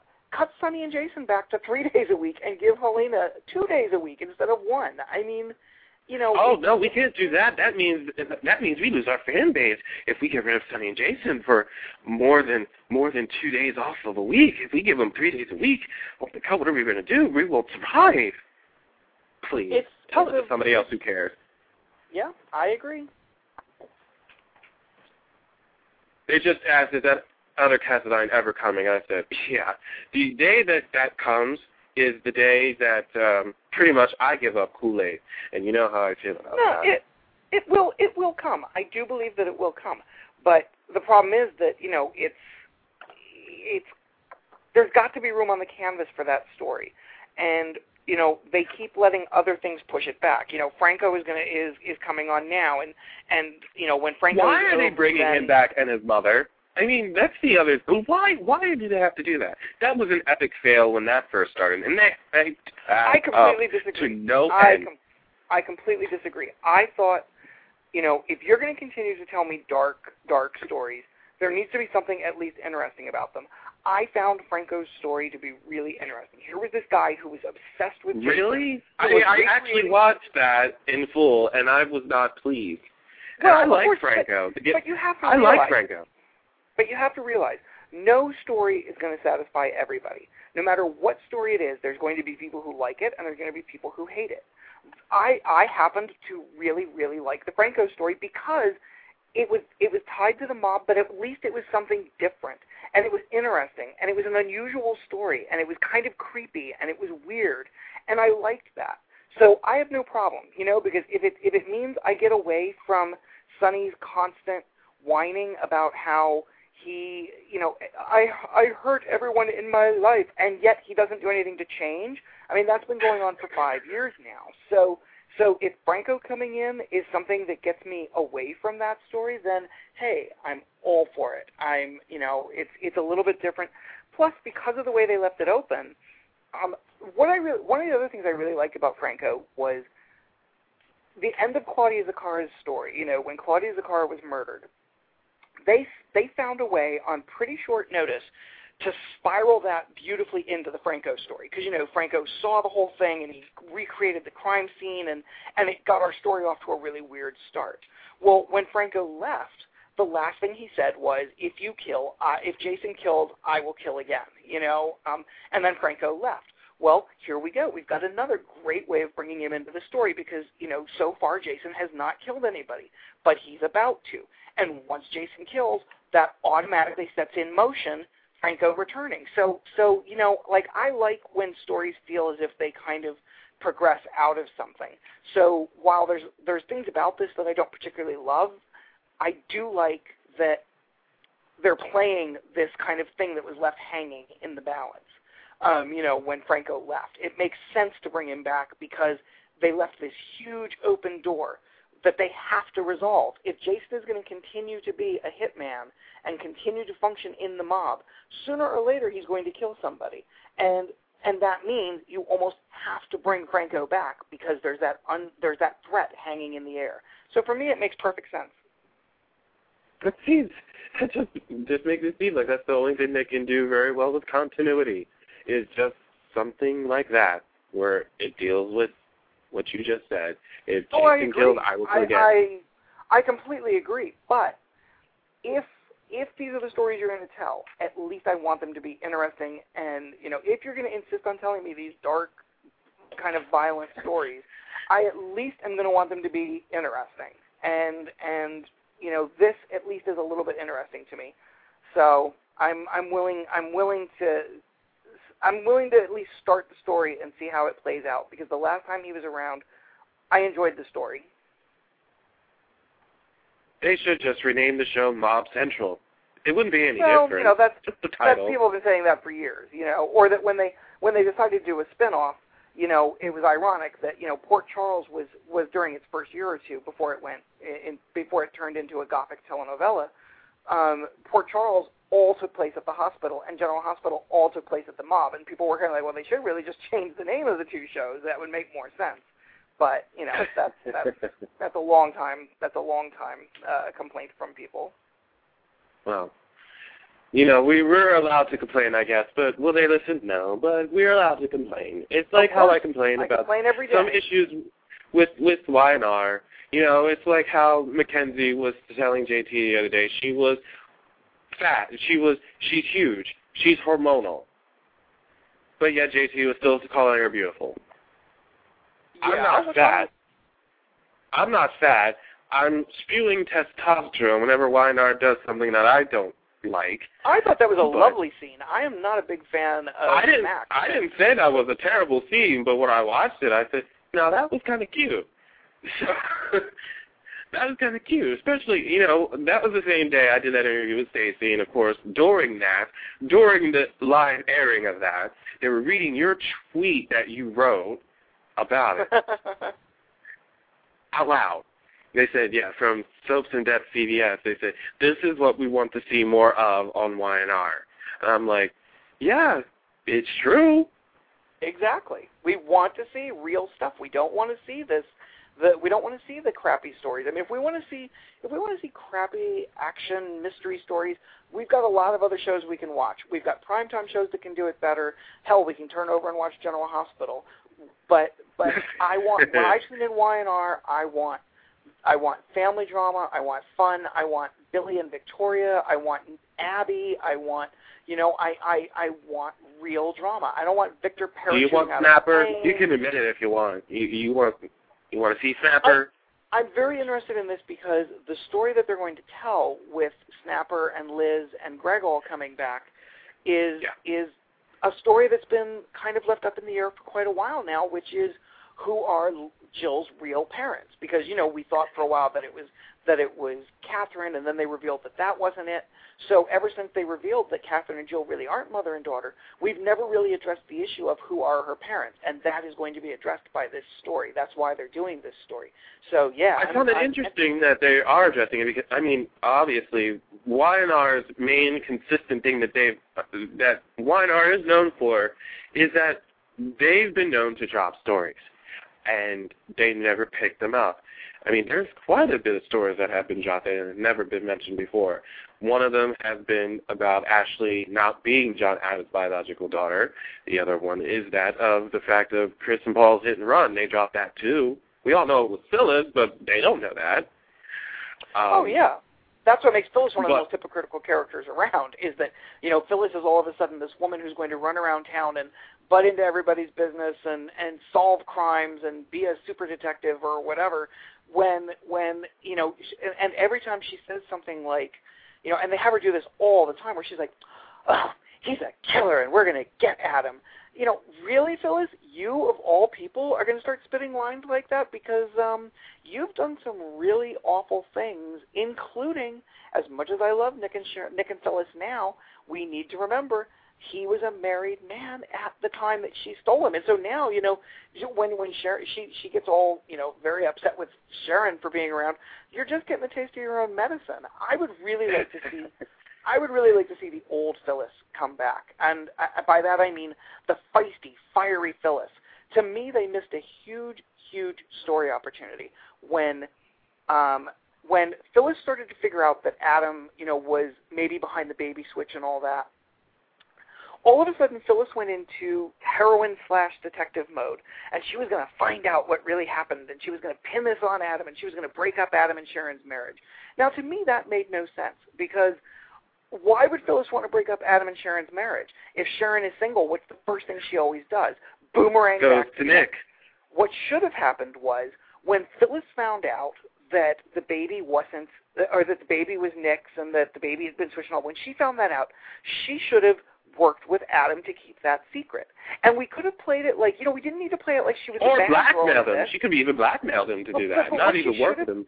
But what she should have done was she should have worked to keep that secret under wraps because, knowing that, my God, as soon as my husband finds out that the baby is alive and that he and Sharon have a child out there again, we know Nick. We know what he's going to do. He's going to be drawn back to her. And we could have played that Phyllis was reluctant to do this and sort of had her have conversations with Michael, who remembers her from the bad old days. And she could have said, Michael, I hate this. I'm regressing to the person I used to be, but I have to do it. I have to do this in order to keep my marriage and to keep my husband. It would have been great drama, and it would have stretched the story out longer instead of rushing the story. But no, they've now decided that Phyllis is the heroine of the show, and they write her as if she has never done anything wrong, and as if she is, she has every right to be very self-righteous and sanctimonious, when that's not the Phyllis we knew for years and years and years and years. And she never really did anything to earn the right to be that sanctimonious. Oh, absolutely not. It's funny. I was actually reading a message on Twitter the other day. They said that when Laura Lee Bell returns to the show as Cricket, I never refer to her as Chris, by the way. I'll always refer to her as Cricket, just so you know. But okay. whenever Cricket returns back to the show, they should have Cricket just basically go ahead and nail Phyllis or running her and Paul over. I was like, yeah, but now that's been 15 years. I mean, do we really need to rehash that? And I'm like, they can probably. For what purpose? Maybe so they could start bringing Phyllis back to her old conniving ways? Sure. But how would they work with that? That's the other thing. How would they bring her back to how she was? Well, there are a million ways to do it. I mean, the fact is, this week, Sharon is moving in with Phyllis and Nick. That would bring out all of Phyllis's insecurities, and when Phyllis is insecure, that's when she does stupid stuff. Every time that she tried to hurt Cricket, it was because she was jealous and she was, afraid that she was going to lose her husband or, lose Danny or whatever. And whenever Phyllis in the past got that way, she does stupid stuff. That's, she got that way with when Diane moved into the pool house at the time that Jack was married to Phyllis. I mean, it's a record with her. She does it all the time. So it'd be very, very easy to play, and it would be great because you could still play her as, I don't really love her as the heroine, but you can play her as the heroine and sort of have her being drawn back and saying, God, I remember how to do this. It's pretty easy for me to be bad, and I don't want to, but I have to, because if I don't, I'm going to lose my husband, or I'm going to lose, whatever. There's so many easy ways to do it. It's just a matter of the show stopping looking at her and saying that she's the heroine, and remember that she's a feisty vixen. There's nothing wrong with being a vixen. I mean, the most interesting characters on Daytime to me have been vixens. My favorite character of all time is Raven Alexander Jameson Swift Whitney Devereaux Brown Whitney. I mean, she was the best vixen in daytime history for my money. So to make Phyllis this kind of boring married woman who is all of a sudden, a goody two-shoes and self-righteous to boot, that's boring to me. That's a dime a dozen roll. I want vixen Phyllis. We definitely don't have really, we don't have any vixens on Line right now, and we need one. No doubt. I would agree. I mean, there are characters who, it happens all the time. They start out as vixens. Chloe started out as a vixen. Now she's kind of, lost that. I mean, she's still a little bit, but not too much. There's really not a good, I guess the closest is probably Jill, but, they don't really write her. They write her more as as more of a mean shrew than they do a vixen. I agree with that. I do agree with that. That's all they're writing her as, because they're not giving her anything up until this new storyline starts. So yeah, and even this, she's very secondary in it. It's really more about Ashley and Tucker and Billy and Victoria. Jill is really just sort of a kind of a secondary prop in the story. Oh, unless you mean the Jill's mom. And I'll be interested to see how that plays out. And, is it sort of a blip, or do they play it out long term? It'll be interesting to see. Yeah, we don't know about that. I mean, I found out what's going on with the story, who it is, whatever. But it's just like, is this going to be long term? I mean, remember, Jill Foster Abbott is an original character of the show. So it's kind of weird seeing her character being treated as a secondary prop to other things now. So she was an original character of the show. Granted, there were other actresses in the place of the role, but she's an original character from the show. So, again, it's still weird, but I would love to see her be used more and how she should be used. Jess Wilkins is an amazing actress. Give her material to work with. Give her a story to work with. She can make it work. And they're not giving her that. I mean, they tried, they stopped, they failed, and then they just never gave her anything. Give her something to do. Give her something in the corporate business, because that's how she's able to roll in that. She's able to roll in stuff in Jabot. For the love of God, give her a boyfriend. I mean, she needs a love interest. She needs a man. Jill is a notorious man-eater. She needs, she's always been the most interesting when she's had a man to play off of, because it brings out her insecurities. It brings out, that's something that was always, Jill had, when she was involved with Shark, Larry, whatever his name was, and she had that hot young computer guy who was her boyfriend, Sean, I think his name was, for a while. Sean, yes, Sean. They need to do that again. They need to play her as a viable romantic interest. But, they don't seem to, like, for God's sake, why not? You've got Jeffrey, you've got Gloria. We know that Jeffrey and Jill were involved in the past. Let's play that again. That was good, fun stuff. And Judith Chapman is just a blast to watch. So let's play that again instead of backburnering. That's because she reminds me of Brenda Dixon's Jill. That's why. Sure, totally. To me. I could see that.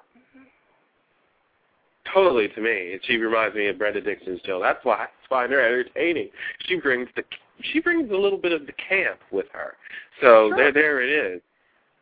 Yeah, and there's nothing wrong with that. I mean, B&B has been playing camp for years now. When I talk they've been playing camp since it started. Well, no, they haven't. They haven't, and that's the thing. I was talking to Brad Bell a while back, and we were talking about the history of the show, because this was when it was celebrating its 20th anniversary. And we were talking about the difference between the show then and now. And he said, what really made the difference was when we introduced Sally Spectra, and we introduced a little bit of camp into the show. And he said, and we all of a sudden realized, and this was not, Sally was not on at the beginning. He said, we all of a sudden realized she didn't. This was something really fun, and it didn't just give us a second family to cut away to. It gave us fun stuff that we could do, and we could be over the top, and we could be campy. He said if it wasn't for Sally Spectra and the introduction of her, we never would have had what to me was the best scene of 2009, which was Man and Horse, when Brooke came riding in, and Taylor and Ridge were about to get married, and the minister said, "I now pronounce you Man and Horse." It was classic. It was campy. It took one of the, what can be a tired. It was total B&B. It was classic B&B, but it was not classic original B&B. Original B&B was much more serious and dramatic, and it took itself very, very, very seriously. And it wasn't until they introduced Sally Spectra and then started, that was what gave them the freedom to play camp, and they've run with it ever since. Oh, man. I got to tell you what. We've been here for 2 hours. I know, and we could be here. And we could be here for maybe about another 2 hours, but it looks like we got to roll. Yeah. And I'm dying of hunger. I'm starving. I didn't realize I would be here so long. So, I'm so hungry. I'm so hungry. You have no idea.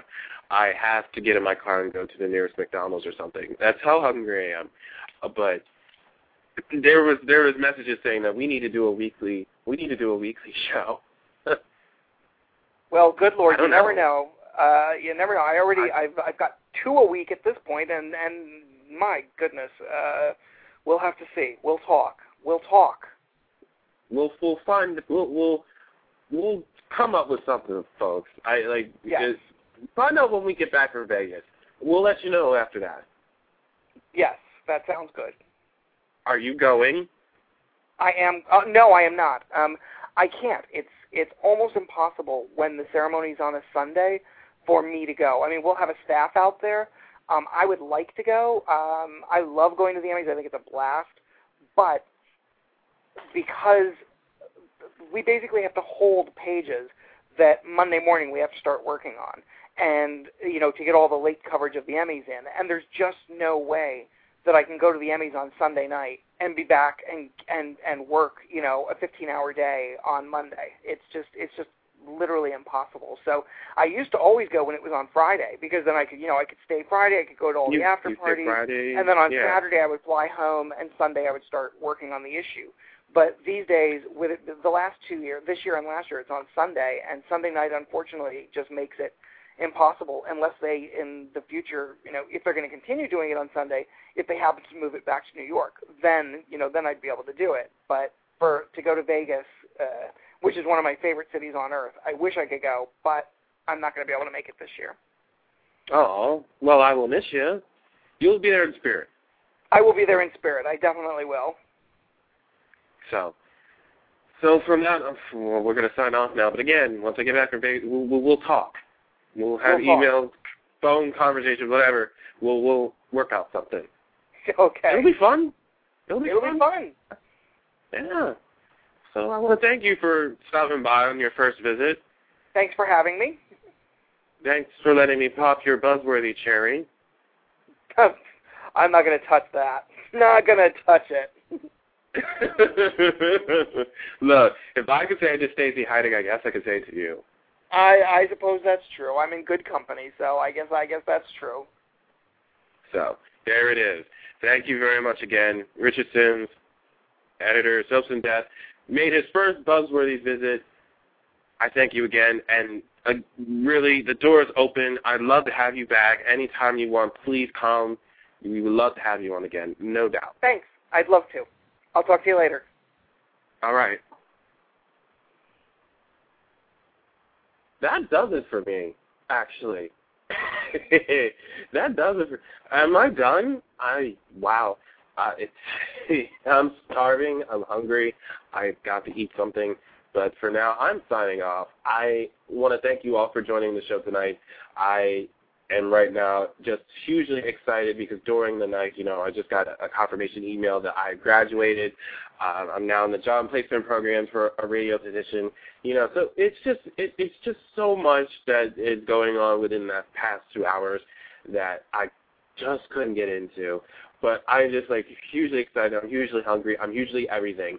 So I'm just huge, but I just don't show it. But I'm huge. But I want to thank you again for tuning into the show. For now, I'm signing off. I'm the Bell Chili. I want to make sure you guys get the latest buzz with Buzzworthy Radio. We'll see you guys in Vegas. Take care. Can't get enough of Buzzworthy Radio. Log on now to www.buzzworthyradio.net to get the latest news on upcoming guests, past shows, and videos of all your favorite stars. Keep getting the latest buzz with Buzzworthy.